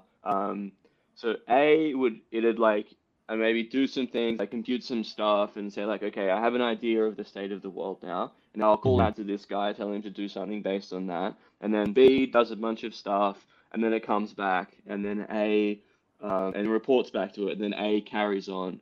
And the problem here was that it carries on some of these assumptions it made beforehand, and then and carries them through. But the problem is that we have no idea what contract B does, and it can in fact go and interact back with this smart contract A by some other method and change it. So what we have is like smart contract A is cruising along and goes, okay, I have an idea of the state of the world, calls out to this other smart contract, which calls back to it, changes its state of the world, and then the DAO never goes and rechecks those things before.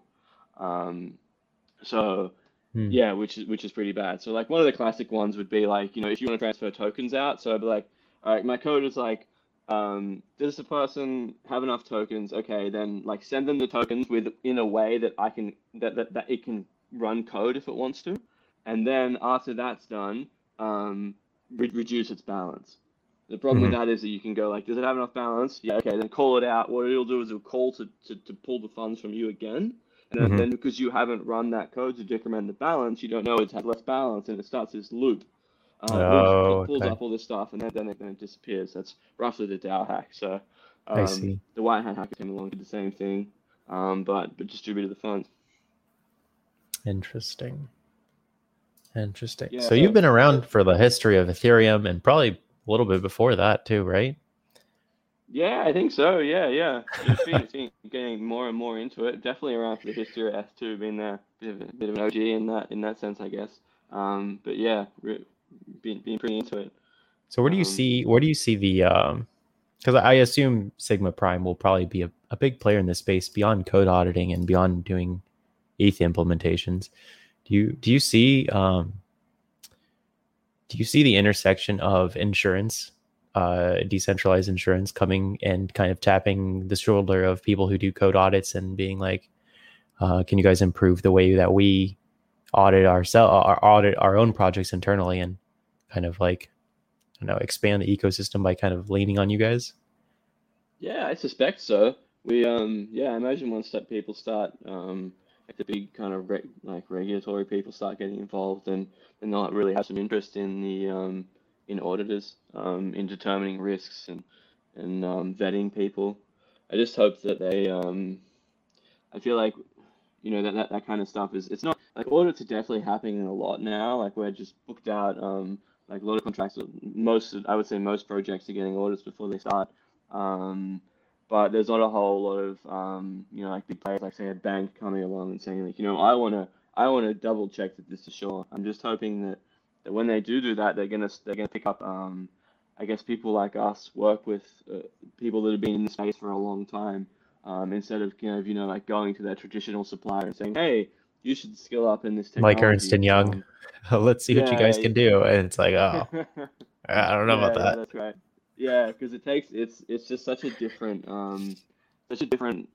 computing space, smart contracts, such a different set of problems that you encounter to typical programming. Like you do, there's some similarities there, but it's just the way of thinking is very different in a lot of ways.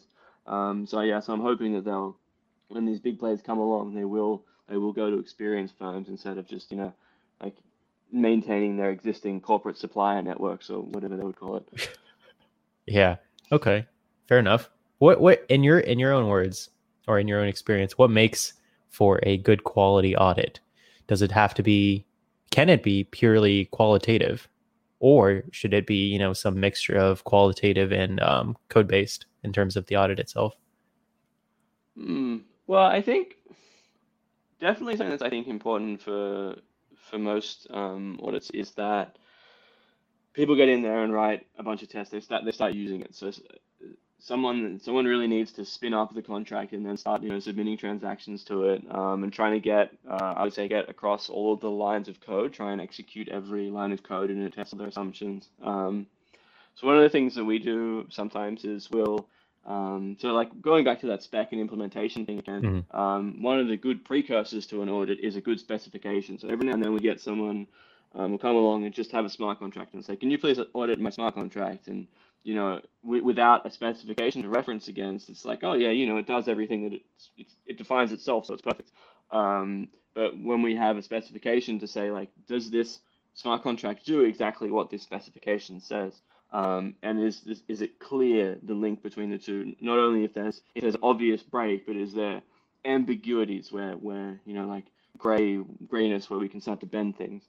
So once we have the specification and the implementation, one of the things we'll do is get someone to go through the code, use the smart contract, exercise it without having read the specification, and then we'll have someone else might come along and they'll spend a lot of time reading the specification and then a bit of time playing around with the implementation. And then we kind of put these two people together, and then it's quite good because the person who hasn't read the specifications, they're not really tainted by it. So the person that's writing the spec will be like, and it does this, and then the person who hasn't read the spec is like, wait, I don't think it does that. I've never heard of that before. So that's a good way to try and find things. We also find that using tools is pretty helpful as well. So that's the kind of manual review part where people sit down and look at it. And then another part which is quite helpful is running tools across it. So like TrailerBits have a bunch of cool static analyzers. There's a whole bunch out there. Fuzzing is another type of analysis tool. So we get a program to sit down there and try and run through it, look for common programming patterns that are flagged as bad, and also try and throw some random inputs at it and see how it handles errors. That's like another, I think, important part to a contract review. You can find a lot of things there that you might miss just as a person reading. You can find them very cheaply and easily as well. So I think a combination of the human manual review and then the automated tooling is probably like a real fundamental for a good review going through. Fair enough. Is it important in terms of like the soft or qualitative review? Is it important to look at the development team and to like note that they do have some experience in the space and they're not just completely new, just wham bam throwing something together, copy pasting? Yeah, that can help. We don't tend to go too deeply into developers. We'll have a look and see who they are. We generally find it out during the engagement by chatting to them to see whether to get a feel for how good they are. So it'd be like sometimes you might get it doesn't really hugely dictate it, but it does a little bit. Like if you got a bunch of just like hardcore contract developers being in the game, built really big things, you might like, I don't know, start to look for a different type of class because there's probably going to be a little bit more contracts. You'd be like looking at like in the math, like the kind of tricky areas of it, spending a lot of time there, and then especially if they're well experienced, they've probably run a lot of the tools, so well-known tools across it, so you don't really need to spend time. Like we will do it, but it's not not a huge focus. Then on the other hand, if you get people that are clearly quite new, demonstrating not really much of an understanding, then you really need to kind of start like at the basics and just try and pick out the low level kind of really important ones. Because I guess ultimately with these engagements, they're time boxed. You gotta choose where to spend your hours. So it's probably, is that how the audits primarily run? They say we plan on launching Hot Devil Finance. I don't know, in 2 weeks, or no, not, that's just too short. Maybe 2 months, right? And then they contract out the auditing to Sigma Prime, and what's the turnaround time looking like? Like, is it long enough? Well, yeah, I mean, I would say a lot of the time we get people who, I guess the new players will come along and say, we're launching in 2 weeks or something. And they say, no, that's not enough time. So you guys do like kind of push back in terms of timelines, like we need more time to provide an adequate audit? Yeah, absolutely. So one of the things I understand with audits as well is that, so we generally we've strayed away from calling them audits, but the industry loves it, so we tend to do it anyway. What would you guys prefer to call them? Well, security reviews is what we call them. So one of the guys, so Mehdi comes from a corporate background in this stuff, and they were never allowed to call stuff audits because audits, at least in the professional services world, it assumes that you have, like, so you can do a tax audit, right? Because the rules of tax are set out, and you can come along and say, this adheres like to the rules of the tax system wherever you are, and that you can pretty easily say that. Whereas with like a piece of software or a smart contract, there's no set of no set of rules. It can do anything, and that's kind of the idea of programming languages. So we can't come along and say, yes, this thing is safe, or yes, this thing adheres to this set out policy, because it doesn't exist. So so audit is like a legally loaded term coming from the old system. Okay. Yeah, so if you were like one of the big four consulting terms and you said like, here's your audit, you'd probably have like, some bloke from legal catching the elevator down to give you rapping across the knuckles. So we tend to say security reviews. Something else that's important as well to understand is that these smart contracts and computer software, they're so complicated that you really can't say that a piece of software is safe or it is secure. And you should be really cautious of anyone that does that, just because there's so much going on, so many moving parts. And there's also, like, with the DAO, there was a whole new class of attack that no one had considered before until that point. So there's things that we're still early. There's still things that we haven't considered or aren't able to consider yet. So when we do these security reviews, how we structure it is we say, we've looked at the smart contract, like here's the risk and complexity factors. We've allocated this amount of time to it, and then we'll give you an analysis of what we found after that. So what we're doing is we're saying, we're not saying, okay, yeah, this is safe, like rubber stamp, never break. What we're saying is, we've allocated time to it, we've spent the time on it. Here's the things we found. Here's the recommendations we have for moving forward, and then that's a point of information that you can use when you're deciding whether you should put your funds into it or not. I saw on. Yeah, go ahead. No, you go ahead. Sorry. Oh, I was just going to say that I saw that when you say that you've kind of provably, to some degree, shown that a project is. I mean, it has this level of risk. I don't know if you can really say anything is risk free, like you were saying. But when I see like projects pop up on like Binance's smart chain, which is, I guess, like a complete copy of Ethereum, right? I see that like there's just people dumping money into new projects just immediately almost. What do you think about that? Well, I mean, I guess it's a strategy for them. I'm not, this kind of like really high risk, not well thought out speculative investment is not something that I'm a huge fan of. I saw the 2008 GFC. It seems like that was kind of what went down there. And I'm not sure that that's really a productive thing for us to be doing, or whether it's, if it's a good thing. So I'm generally not keen for that type of thing, but I can acknowledge that, perhaps these people, like, maybe if you have, like several $1 million or tens, hundreds of $1 million, and you can just like pile into this smart contract and like, if it's a giant piece of crap and it crashes and takes all your money, if that's part of your risk model, and I can see how that might be a profitable thing for them to do. So I guess, I mean, I would hope that people that are, diving into these big contracts have considered the risks that they're taking. And if they consider and accept those, then that would be good. But then when it comes to like your everyday, the old ma and pa investors, which we probably don't see so much in crypto, maybe give it like 5 or 10 years and the crypto people will be having kids. Yeah, so that's who would concern for me. It's just the people that don't really understand the risk and they hop in and it's not good. So yeah, I think for me, generally, not a fan of that. I generally stay pretty clear. I don't really follow the Binance stuff. I stay clear of that kind of, like, I was involved in the 2017 ICO rush, so you know what that's like.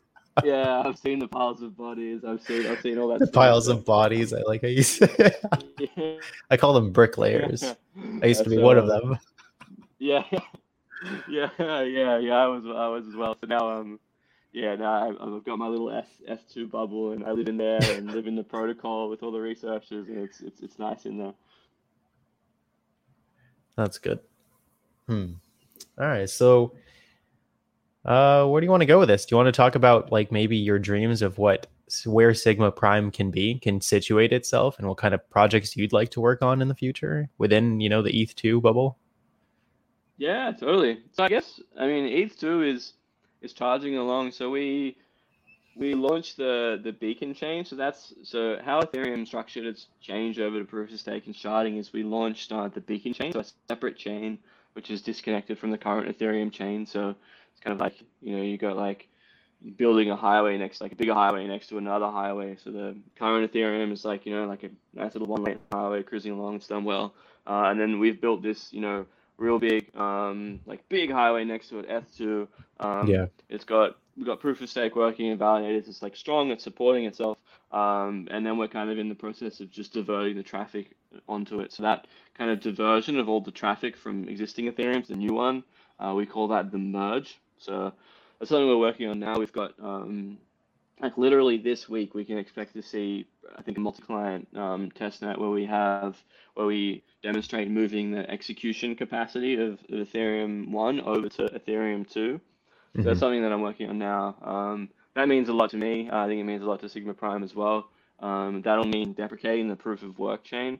This is something that I've been keen to do for a while. So that's I guess really exciting for me in Sigma Prime and in Ethereum to see that. And I guess seeing us make such a huge impact in Ethereum and being kind of having our code being one of the things that every time you do a transaction, it runs to make sure that everyone agrees on it. It's pretty exciting. So I think the timeline for that is probably maybe end of this year, early next year. These timelines always tend to blow out in my experience. So like you can know what we're trying to make it happen end of this year, probably next year. But historically things have gone a bit longer. So then what we've done after that is we've got the same Ethereum we had before, same transaction capacity, same single core machine. Now we've moved it over to proof of stake. So we've ditched the miners, we've ditched the energy usage. And then after that, our next big goal is to implement sharding. So that's where we say, we implement, additional versions of Ethereum that allow them to all run together. This thing is probably like, late next year we're looking at, maybe the year after. And it tends to be that we've seen the sharding vision refined a few times. Like the original one we had was basically, just what the Ethereum we have now, but just many of them, and they link together somehow. And then over time, as we've seen like layer 2, like ZK rollup chains, new technology, new cryptography come along, the vision for that has changed a bit to be less like, just like lots more of what we have now, to be like, okay, maybe we start to build things so that they're lighter but very well suited to these ZK rollup chains, so that you can that Ethereum is less opinionated about the transactions and accounts and stuff like that, and is more about like a layer for facilitating like consensus and retention of data about blockchains. So that's coming along as well. So sorry. The whole ZK rollup thing. Is there any way you can like simplify that and explain it to me? Ooh, yeah. So I don't spend a whole lot of time, and I don't have one up my sleeve. But the idea is that so Ethereum now, you kind of everything like the transaction, the state before, the state after, all the data you send in the transaction is kept in the chain or in the, like your Ethereum node. So let's just say Geth.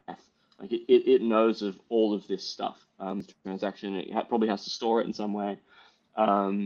Whereas when it comes to a ZK rollup, the idea of a ZK rollup is that it's a fancy new cryptographic system. I won't go into it. It takes a while. It's pretty complicated.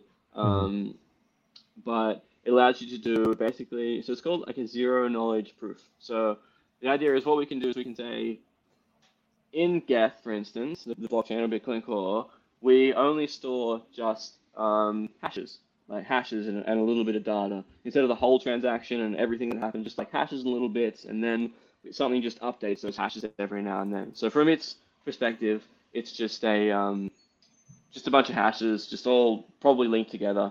And then we have another program, which is kind of like almost another little sub client, which manages the ZK rollup part of it. And then what we can do is we can use the ETH chain for consensus to agree on, what is the state of this little ZK rollup subsystem, and just put like a little snapshot of it up there.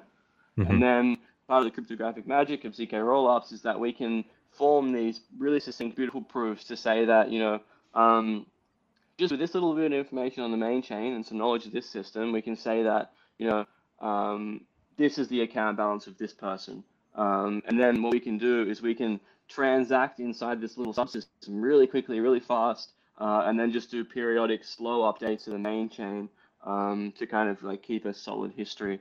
So I guess it's like a little bit like a plasma kind of thing. It's like a little subsystem that can transact really quickly with a very different fee or account model, and then it kind of periodically pushes updates to the main chain. So it can run without the history of the whole blockchain then? So it runs prune? It can. Or is that... Yeah, you can do lots of things with it, but I guess from its little subsystem view, it only really needs to know the history of itself. And then you kind of use, like, knowing the history of itself, you reference it against the big, heavy main chain with all the validators, and ensure that everyone agrees upon it. And yeah, so that's the nice thing, is it doesn't need to know the whole state, so it can be smaller. And the other nice thing as well is that it doesn't need to wait. It can have much quicker blocks, so you can have transactions that are confirmed much quicker, things like this. But generally, the trade-off with that is you change you'll change the trust model a little bit in the system, so that you're trusting the system and not necessarily providing validation. Yeah, so a lot of these things have like systems where you'd be like, you can transact really fast, but it's possible that invalid transactions might be included, and it's the job of someone to be a watchkeeper and flag when these things happen. So that's not something that happens on Bitcoin and Ethereum now. Like there's never any invalid transaction in there. It's just because we thoroughly and heavily check every single transaction, there's never any invalid one, so you don't need anyone to watch. Whereas with these kind of layer 2 solutions, sometimes because they're so quick, we kind of rely on someone else just double checking them. So yeah, that's like the changes in the trust model there. But ETH-2 is really moving towards a world where we can support these layer 2 solutions, because they're going like super fast. We have a stablecoin, like a bunch of stablecoins now running on layer 2 solutions. Like, I don't know if you know Gitcoin. I know. Is that the one that you use for donations to for Gitcoin grants? That's right. Yeah. Okay. Yeah, so you can like send money to developers and heaps of stuff for grants. That all happens on a ZK chain now. So like we get a bunch of grants, and they're all like layer 2 transactions. We're getting real, and we turn that into we go and exchange that for real money. Developers who buy milk and bread with it. So it's actually happening out there, and it's really cool to see. So yeah, that's going to be one of the future goals of Ethereum too, is just to be like really to try and be lightweight, and to provide as many features for these layer 2 solutions as we can.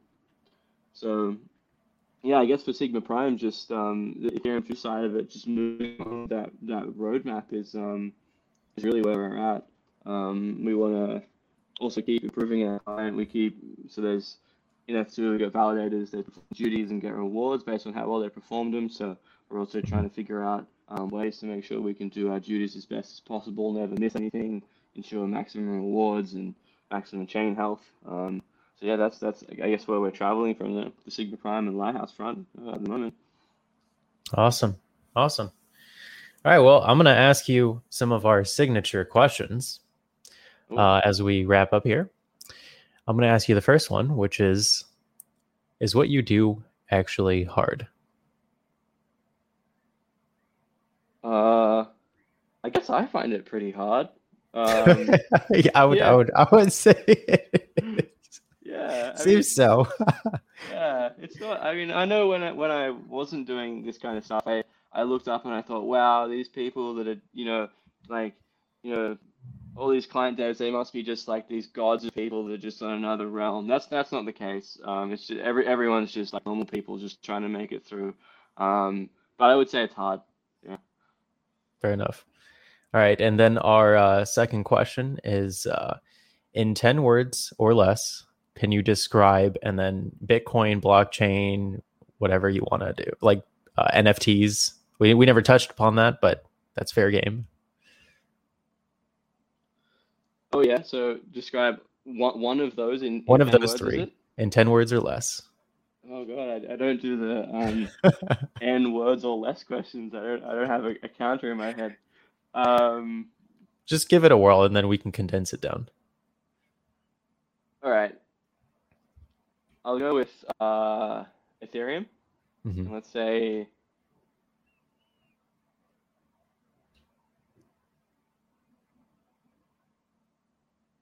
a brand new global computing platform. Perfect. 6. I'm not impressed with that one. I'm not impressed with That's probably on someone's website already. But, oh well. It's all good. It's all good. But I appreciate your time with us, Paul. Thank you for explaining exactly what you do and where you came from in the space. And yeah, I hope Sigma Prime is going to be. I'm sure it's going to be set to be one of the leviathans in this space in terms of Ethereum development. So awesome. Thank you so much. Awesome. Yeah, thank you, Jesse. Thanks for having me. Appreciate it. It was great to chat. Awesome. Oh yeah, I'm just gonna stop it. Nice, Alicia. So yeah, I'm glad y'all got into audits. That's a really good. That differentiation that he talked about beforehand is really important because audits are like conforming to a standard or a law, mm-hmm. and basically a company coming in and knowing that, and then attesting that you've done so, mm-hmm. and then so it's like you kind of have to say assessments. You're like, I've always thought about getting these reviews as hiring additional expertise that you don't have in house. I see. For amount of time. I wonder if there's going to be like a gray and black, white and black area, because right now it's kind of gray, right? There's no real. No, not with software security. You can maybe do it if there becomes like regulatory and legal compliance on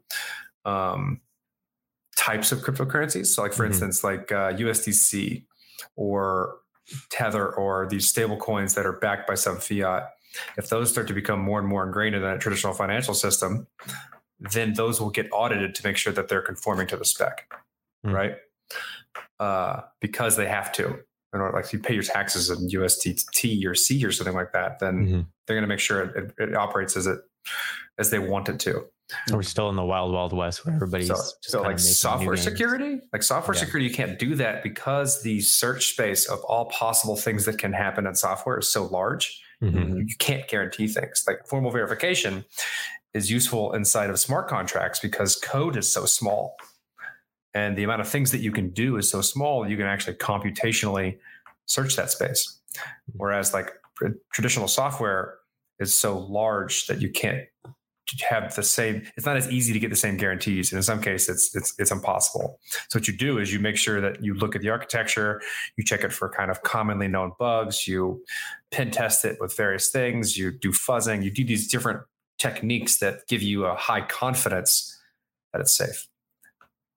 Is there like a confidence threshold, like an internal, that differs from whoever does it to whoever does it? Yeah. So like basically it depends. Like if your software does a specific thing, like say you're really heavy on cryptography, you're going to try and hire an auditing firm or a security assessment firm that has that expertise and a track record of that expertise so that you have a higher confidence that their results of coming back and say, we didn't find anything are good. If it's like, hire Joe Schmo on the street give him a bunch of money and say, check for security bugs. Doesn't know anything because I didn't find anything, and you got a review, but it doesn't mean shit because it doesn't know anything. Is there like a website that people can go to, like if they have say you were saying a cryptography heavy project, and there's this firm that specializes in that they can kind of compare products and services offered by different firms? No, there's not. I wish there was. I started building one, kind of like almost like a database of known auditors and their kind of lean in terms of what their expertise are. So like some auditing firms are run the whole gamut and they just do general security. Some of them are highly specialized. So like building a site that maintains all information and updates it and is unbiased is a lot of work. But you can like review audits that are like the type of thing you're trying to get, or like security assessments for the thing you're trying to get, and then find the types of companies that are doing those and do one that's like acceptable to what you're doing, right? Because like the better they are, the more expensive they are, more often than not. And so like if you're doing something that doesn't require that much money, then you can't afford an audit from the best, but you may not need it in some cases, depending on how much risk your software has. It's a world that I live in. So like my job in a lot of ways is negotiating security assessments, understanding what needs to be looked at, and then figuring out who should do it and how much it should cost. How many times can you get burned before you lose your job? Before you establish credibility that you actually suck? As a security reviewer? Mm-hmm. I guess it depends on what you mean by get burned. Because like whoever does like a security review for like a DeFi project that fails, or like, you know, ETH. A lot. But like there's also like, you can't think of security assessments as a stamp of approval. It's not like I got a review, it's safe, I can launch, and I now have guarantees that nothing bad is going to happen. Right? That is most definitely not what a security review is. And is there some sort of like ruler on the hand, like punishment for auditing firms that kind of slack? And it's kind of like a social reputation. But what you're starting to see now is actually markets around these things. Some of the insurance companies that are coming up and kind of making a name for themselves are basically trying to build a platform that allows a security assessment to then stake on their on that platform, basically based on their confidence that that an underlying protocol is safe, and then they get profit sharing based on how much that protocol does, things like that, right? So that way you can have a monetary metric on the confidence of the security ecosystem that a given protocol is safe. It'd be cool if somebody comes up with a chain called Risk, and then just like if you're an auditing firm, you buy Risk tokens, and then when you say like project XYZ wants to get an audit from you, you actually have to stake a certain amount of those tokens that they're paying you in. QuantStamp tried to do something similar to this in terms of their network. I'm not sure how far they got with that, because they're a traditional auditing firm. They do audits, but they tried to kind of play with the crypto stuff, I think, a little too early. We'll see if they make something new again. Because what would be interesting is like the cool thing is like if they fail right? If the project that they audited gets hacked or something, the tokens that they had staked would burn, and then every other auditor in the space that has Risk tokens would inherently go up in value. Mm-hmm. Yeah, I see what you mean in terms of like the economics of that. Fine tuning that would be interesting. Yeah. So we've thought about a project at Status as a way to incentivize developers to work on security issues by having like a kind of this game of putting up bounties and having them bleed in their value over time. So if someone like fixes a bug or finds a security issue, they can get paid for it as a developer. Something like things like this, like these games, these social games of fixing things, making pools based on confidence, and then having those pools fund the kind of. Are you Enders Gaming? Are you Enders Gaming? Trying to secure? That's the goal, right? Like you're trying to get people to want to spend more time looking into security issues. And be incentivized to do so. And so you need this multi-sided marketplace of people who are saying, I think this is secure. And other people who are saying, oh, you do? Well, let me find a reason why it's not and be rewarded for it. And if you can kind of make that market of people who are attesting to their ability to state something, and then a group of people who are trying to vie for disproving that statement, then I think you can have a healthy like attention economy on doing that thing. And so if it's security reviews, tried to do this and it didn't work. No, what they tried to do was build, I think, a network.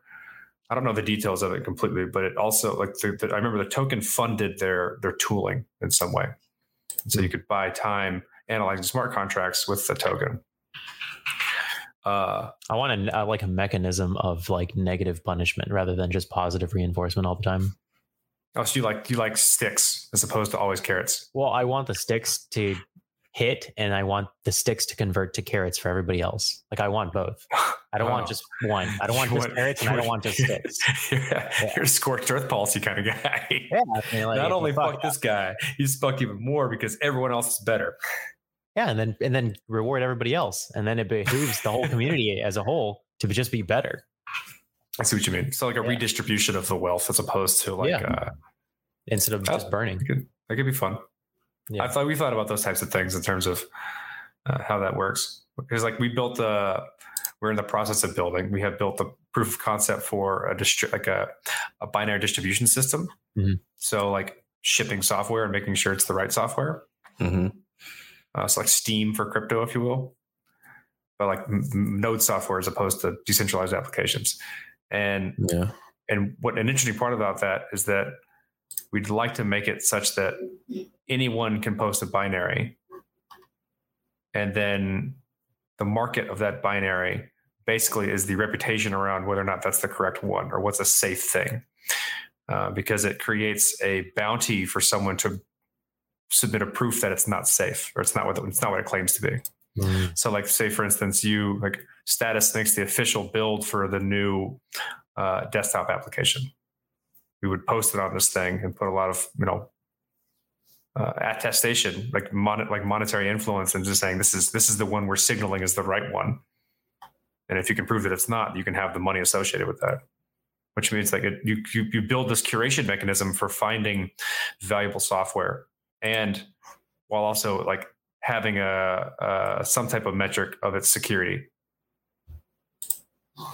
Mm-hmm. Carrots, sticks. Yeah, it seems to be just carrots. I like the idea of sticks because if it's not, if you try and game the system, you get found out and you lose your money. Oh, okay, never mind. Okay. Have you guys ever actively tried to? Have you ever actively Ender's gamed someone? What does that mean? Well, like they think they're doing one thing, but the entire time they've actually been doing something else. Have we ever done that to people? I've been doing it to D for 5 years now. Yeah. What am I being Ender's gamed on? My friend. But what is the actual thing? Like, what is you're working? You're learning about crypto. You're not learning. It's the ruse. I've made it all. Is that it? Yeah. Interesting. And I've learned how to, and I actually worked up the patience to try to learn to code for the 17,000th time. Dude, just stop. Recently?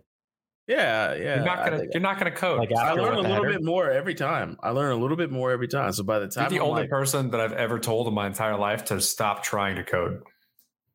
It's so lame. But like I feel like by the time I get to 40 at this pace, I'll be like, hey, I can code.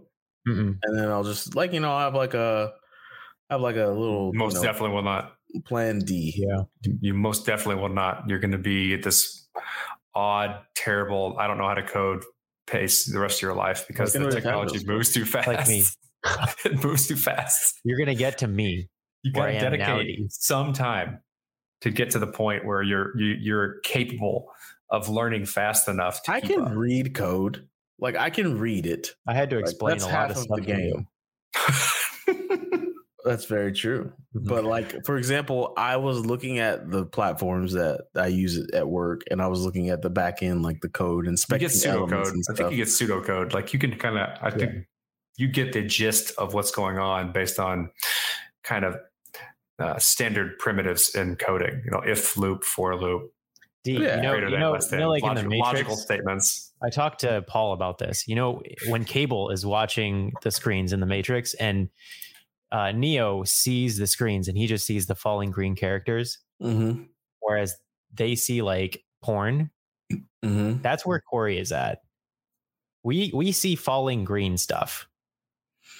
Mm-hmm. You have to spend a lot of time. It's like language immersion. Like unless you're doing that full time, you're never gonna like. It's like me trying to learn Spanish on Duolingo, like just doing it 3 minutes a day. I'm not gonna learn Spanish with like maximum fluency. I've been doing that too. Are you good at Spanish? Well, my teammates say that I am, but I'm pretty sure they're just telling me that. Because they want a better paycheck. Exactly. Yeah, I agree with Corey, though. You really have to like go deep. I think you'll make, that's what I mean. Like the what you've gotten to now is based on you doing this for a long time. Yeah. So like you'll get better, but it's not going to be relevant. Mm-hmm. I just need to be able to understand it every once in a while. I don't need to be able to like do it. That's why you have me. It's not my job. But I agree with you, I agree with that. Like you don't need to fully understand it. If you just have an idea, then here's the thing about this, like for managers, leadership, marketing people, anybody. I think anyone should understand the concepts of like tech. They should. It's, like you can't speak the language, but if you hear it, you can know what's going on. Mm-hmm. Like if you speak Italian and then somebody's speaking Spanish, you kind of pick out certain words. Look, if you understand kind of the general lingo, what's really, really dumb to say, how things generally fit together, it makes you better at your job, even if you aren't like a developer or a coder, because you're able to speak to these people, understand kind of, you can avoid the larger pitfalls of what that thing is by having a kind of small general grasp of how it works. Mm-hmm. And so it drastically increases your ability to like give confidence that you know what you're doing and like do leadership or like talk to someone when you're selling them something. All this stuff is greatly increased by you having just a cursory understanding of how it all fits together. I have a question. Yeah. Oh, go ahead, D. No, go with your question. So I know lots of computer science majors that never touched crypto because they were like, oh yeah, that's a cryptographically secure linked list. And it's like, it's a little bit more than that, but like that's how they would reduce it, right? In their minds. And so they never touched it. Dumb. So that's what I'm saying. Like you can have proficiency in the thing that is like the progenitor to something being built, but for whatever reason, like you don't have the wherewithal to be like, this makes sense. And I can, by extension, this also makes sense. Like crypto makes sense because I have a computer science degree, because I can see where this extends to. Like why, like D doesn't have a computer science degree. He doesn't know how to really read code. Mm-hmm. Yet he is still in a position where he's like, this seems, useful, all this stuff. Well, to be fair, he's taken a graduate high performance computing course with me, so it's not like he's like illiterate. Yeah. Nah, a complete noob. Like that's a course that very few people take. So let's not like completely downplay your inability to do things. I did pretty damn good in that class too. I was surprised. Knew about 1% to 2% of what the fuck I was actually doing. Just looked at me and asked for the rest. I was like, okay. Maybe that's a question to you, D. Like, why? How are you able to see this being useful? One, in undergraduate. Sorry, mother and father. I smoked a lot of marijuana, which elevated my mind, baby. And so I'm sorry, that is not the response that you're looking for. I mean, it might very well be your truth. You know what I mean? No, it's just when I actually read the Bitcoin white paper and it aligned with, I had a hell of a time with foundations of algebra at undergrad. And the biggest hell of a time that I had with foundations of algebra was with modular arithmetic. And I was like, oh, okay. So this just blows everything away. Like any number can be any number as long as I give it the modulo that I want. Like I can just create infinity from thin air. And then that coupled with that same class Corey took, I realized like, oh, computers run on a certain number of calculations and things are just probability, right? Things are just probability at the end of the day. So, if I can prove probabilistically, if that's even a word, that things are actually unique, and there's no way computation could ever catch up with any sort of what's that specific word they use in cryptography? Is it not a conflict, but when two things are identical, or like when you have the same hash, when a hash equals collision. The same collision. Like if I can probabilistically prove that there will never be a collision, then there will never be a collision, right? So I do have this digital uniqueness, and so because less of a code, more of a math. Yeah, less of a code, more of math. It was like, oh, probability states, therefore it's true. Just like, the probability of you having a collision is so much smaller than the probability of you winning the lottery. You could play the lottery and win the lottery quicker and faster more times than you could ever have a collision.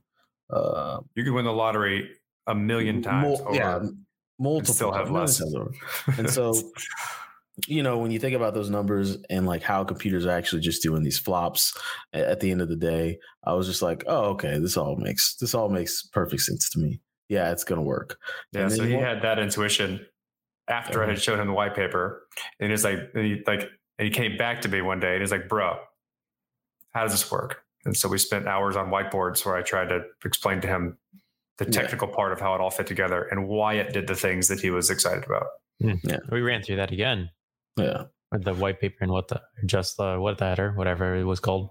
Yeah, it's the white paper. The Bitcoin white paper is magnificent. I know the less than 1% of you who are listening to this show now and will listen to this show in the future will ever actually read it, but it's marvelous. It's really short. It's really easy to read. Yeah, it's like 9 pages. I think it's like 9 pages. It even says blockchain. Nope. It says chains of blocks. It says a chain of blocks. Never says blockchain.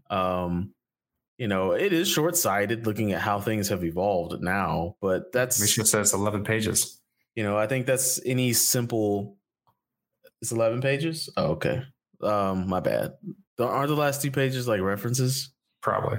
No, there's not many references in this, I don't think. No. Anyways. Maybe half a page? It's not a long read, and, but that's... I think any great tool, you don't really know what it's going to become. Right? Like what's his name? Tesla and Edison. Not Edison so much, because now the older I get, the more I learn that Edison was just kind of a bitch with a lot of money behind him. Mm-hmm. And Tesla was the real G. But like electricity is soon, like before I leave the earth, is going to be powering all things, cars, like planes. It's going to be doing all the things, so something starts small, you never know how it evolves. And that's the same with Bitcoin. It's 11-page white paper is now turning into how many thousands of hundreds of pages. Oh, I love seeing that. Alicia. What was that? I was correct about it being how many pages? 9 pages. 9, baby. No, it's just interesting how some people are trained to see certain things and then they can have the foresight, but then some other people, they can't see it. Even if they do have the training. Oh, even have the training? Yeah. There's some, it's weird how you have to have a perspective on something. You need not only the wisdom, or like not the wisdom, but like the information. Mm-hmm. You need the wisdom to process that information in such a way that other people aren't doing it. Yeah.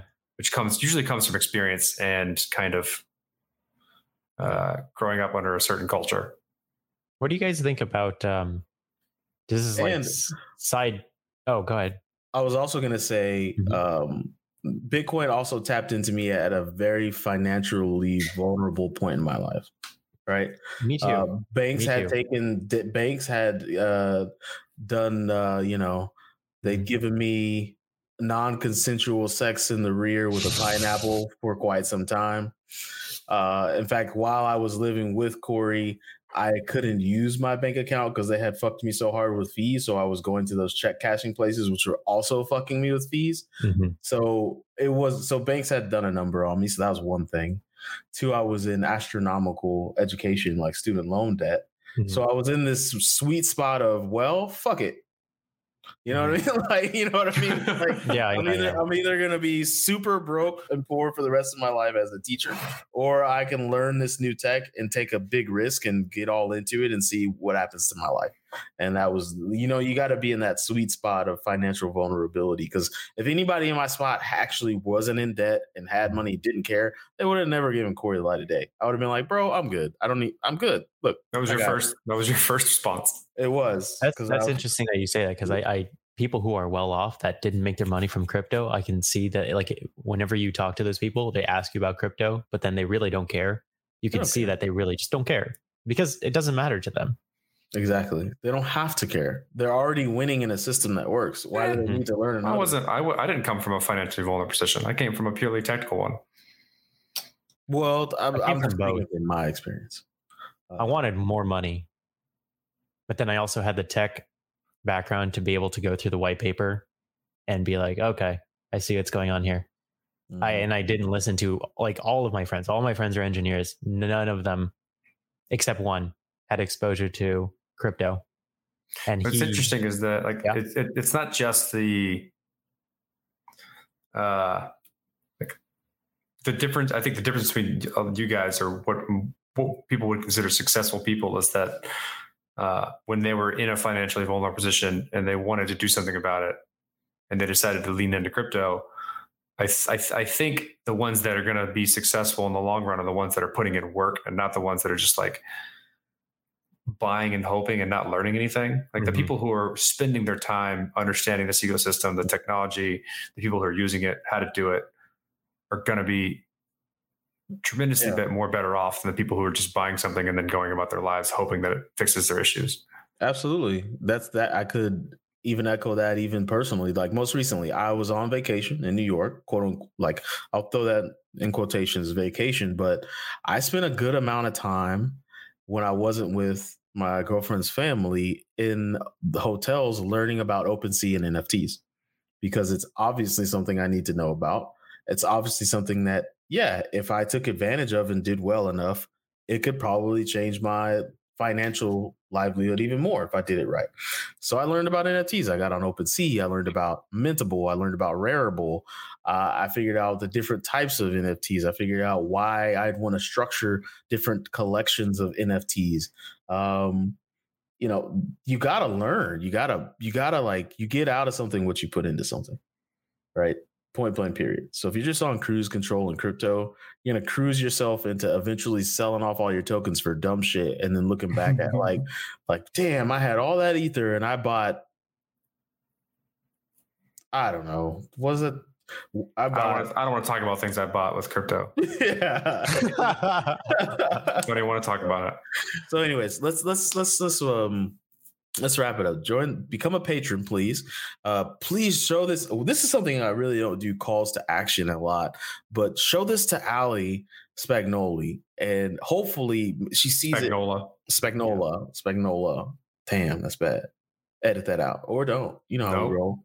No. Show that to her. So maybe she takes that idea that we have and we can mold that with her community and ours. And we have like these rare collectible NFTs of our patrons. And then as patrons, we can just look on the blockchain. If it's sold, we'll just give it to you. We know who you are. There's only like so many patrons, right? Like it's not going to be like, we know who you are. We'll give it to you. And then, for those of you patrons that are listening, you're like, cool. For those of you that aren't, you'll just get some money one day.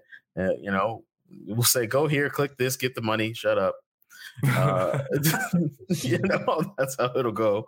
Oh, it'd be cool if you collect one of all the characters, then you get like farming access, like TBP farming somehow. TB peeps, man. TB peers, TB peers, TB peers, TB peeps or TB peers. Which one's better? It's got to be peers. Might be cooler. I think peers for the young kids. No, them young whippersnappers can use their own fandangle language. Okay, I really love the idea of us hopping on Avalanche where it's dope to do NFTs and having like airdrops, water drop, just changing the game. Fire drops. We're 100% doing fire drops. Flaming hot Cheetos, fire drops. We're dropping fire. All right, guys.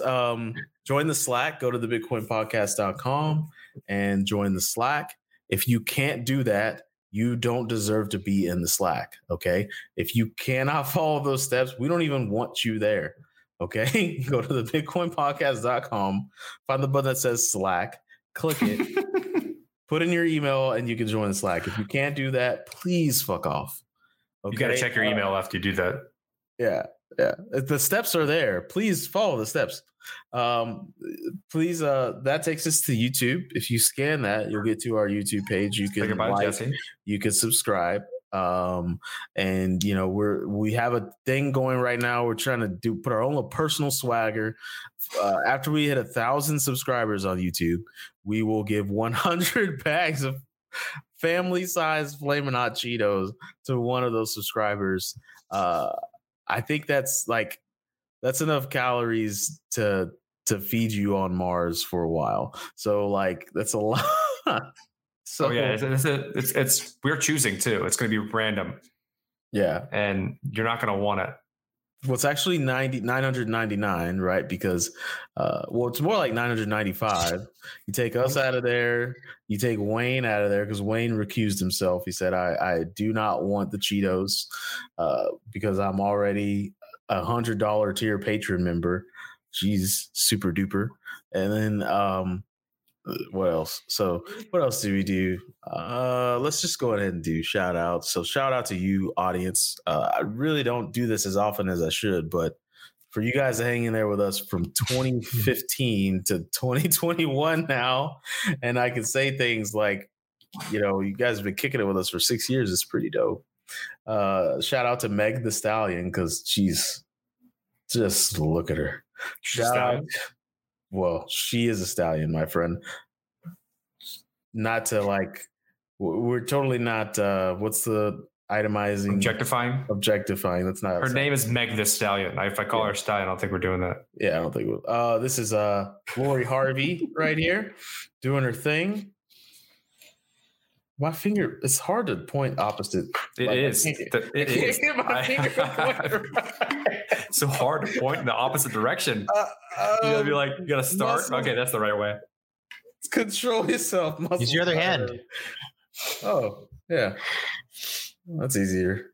Shout out to Gabrielle Union, also known as Sid from Bad Boys 2, also known as Sid from LA's Finest, the Bad Boys 2 spinoff. Actually, a pretty good show. Got canceled probably because it's not a pretty good show, but maybe I just like Gabrielle Union and I favor her. Shout out to Michelle Obama. Your book is doing magical things and you will too. Please run for president, please. Shout out to old wide-faced Zoe. I saw you in Drumline, girl. You're back on HBO. I saw it this past week and you did your thing. You had like 3 scenes, but you did your thing. Shout out to her. Hold up. Don't stop the show. I want to shout out to Young Humma, the rapper that it looks so much like D that his mother did not know the difference. We should get a picture of Young Humma. I'm about to. Yeah, you're going to load it up. I'm opening it up right now. This is the one that I was thinking big about? Enough. No, it's not crazy that one. If we get him on the podcast. And then have D talk to him. Turquoise Jeep on Young Humma. Here, I'll pull this one up. This is big enough. Oh, hell yeah. That would be exciting, D. You get to meet your alter ego. My doppelganger? Yeah. If I die. My screen dies, then sorry. Jasmine, you don't have to share your screen. Just load it up in the brand section and click it. Nope. Oh, yeah, we can't play it. Yeah, I'm not gonna play it. That looks a lot like me. Go watch. Let me smang it from Young Humma, and then know that his mother did not know the difference between him and Young Humma. She's like, I did not know you had time to be doing music videos, and he's like, that's not me, Mom. She's like, yes, it is. Yes, which is a mom way of saying, motherfucker, you're in school. What are you doing with your life? Like, that's the mommest way. Like, she was like, oh, look at you doing music videos. You got so much time up there in college, don't you? And I was like, shout out to Michael B. Jordan for being a genuinely awesome bro and pulling Lori Harvey. The man is going to propose soon. It's looking that way. Yay for Black community. Shout out to I think that's all of them. Yeah, that's all of them. iTunes reviews, give us 5 stars. If you're not thinking about giving us 5 stars, you can do what, Corey? Go fuck yourself. All right. Play the outro.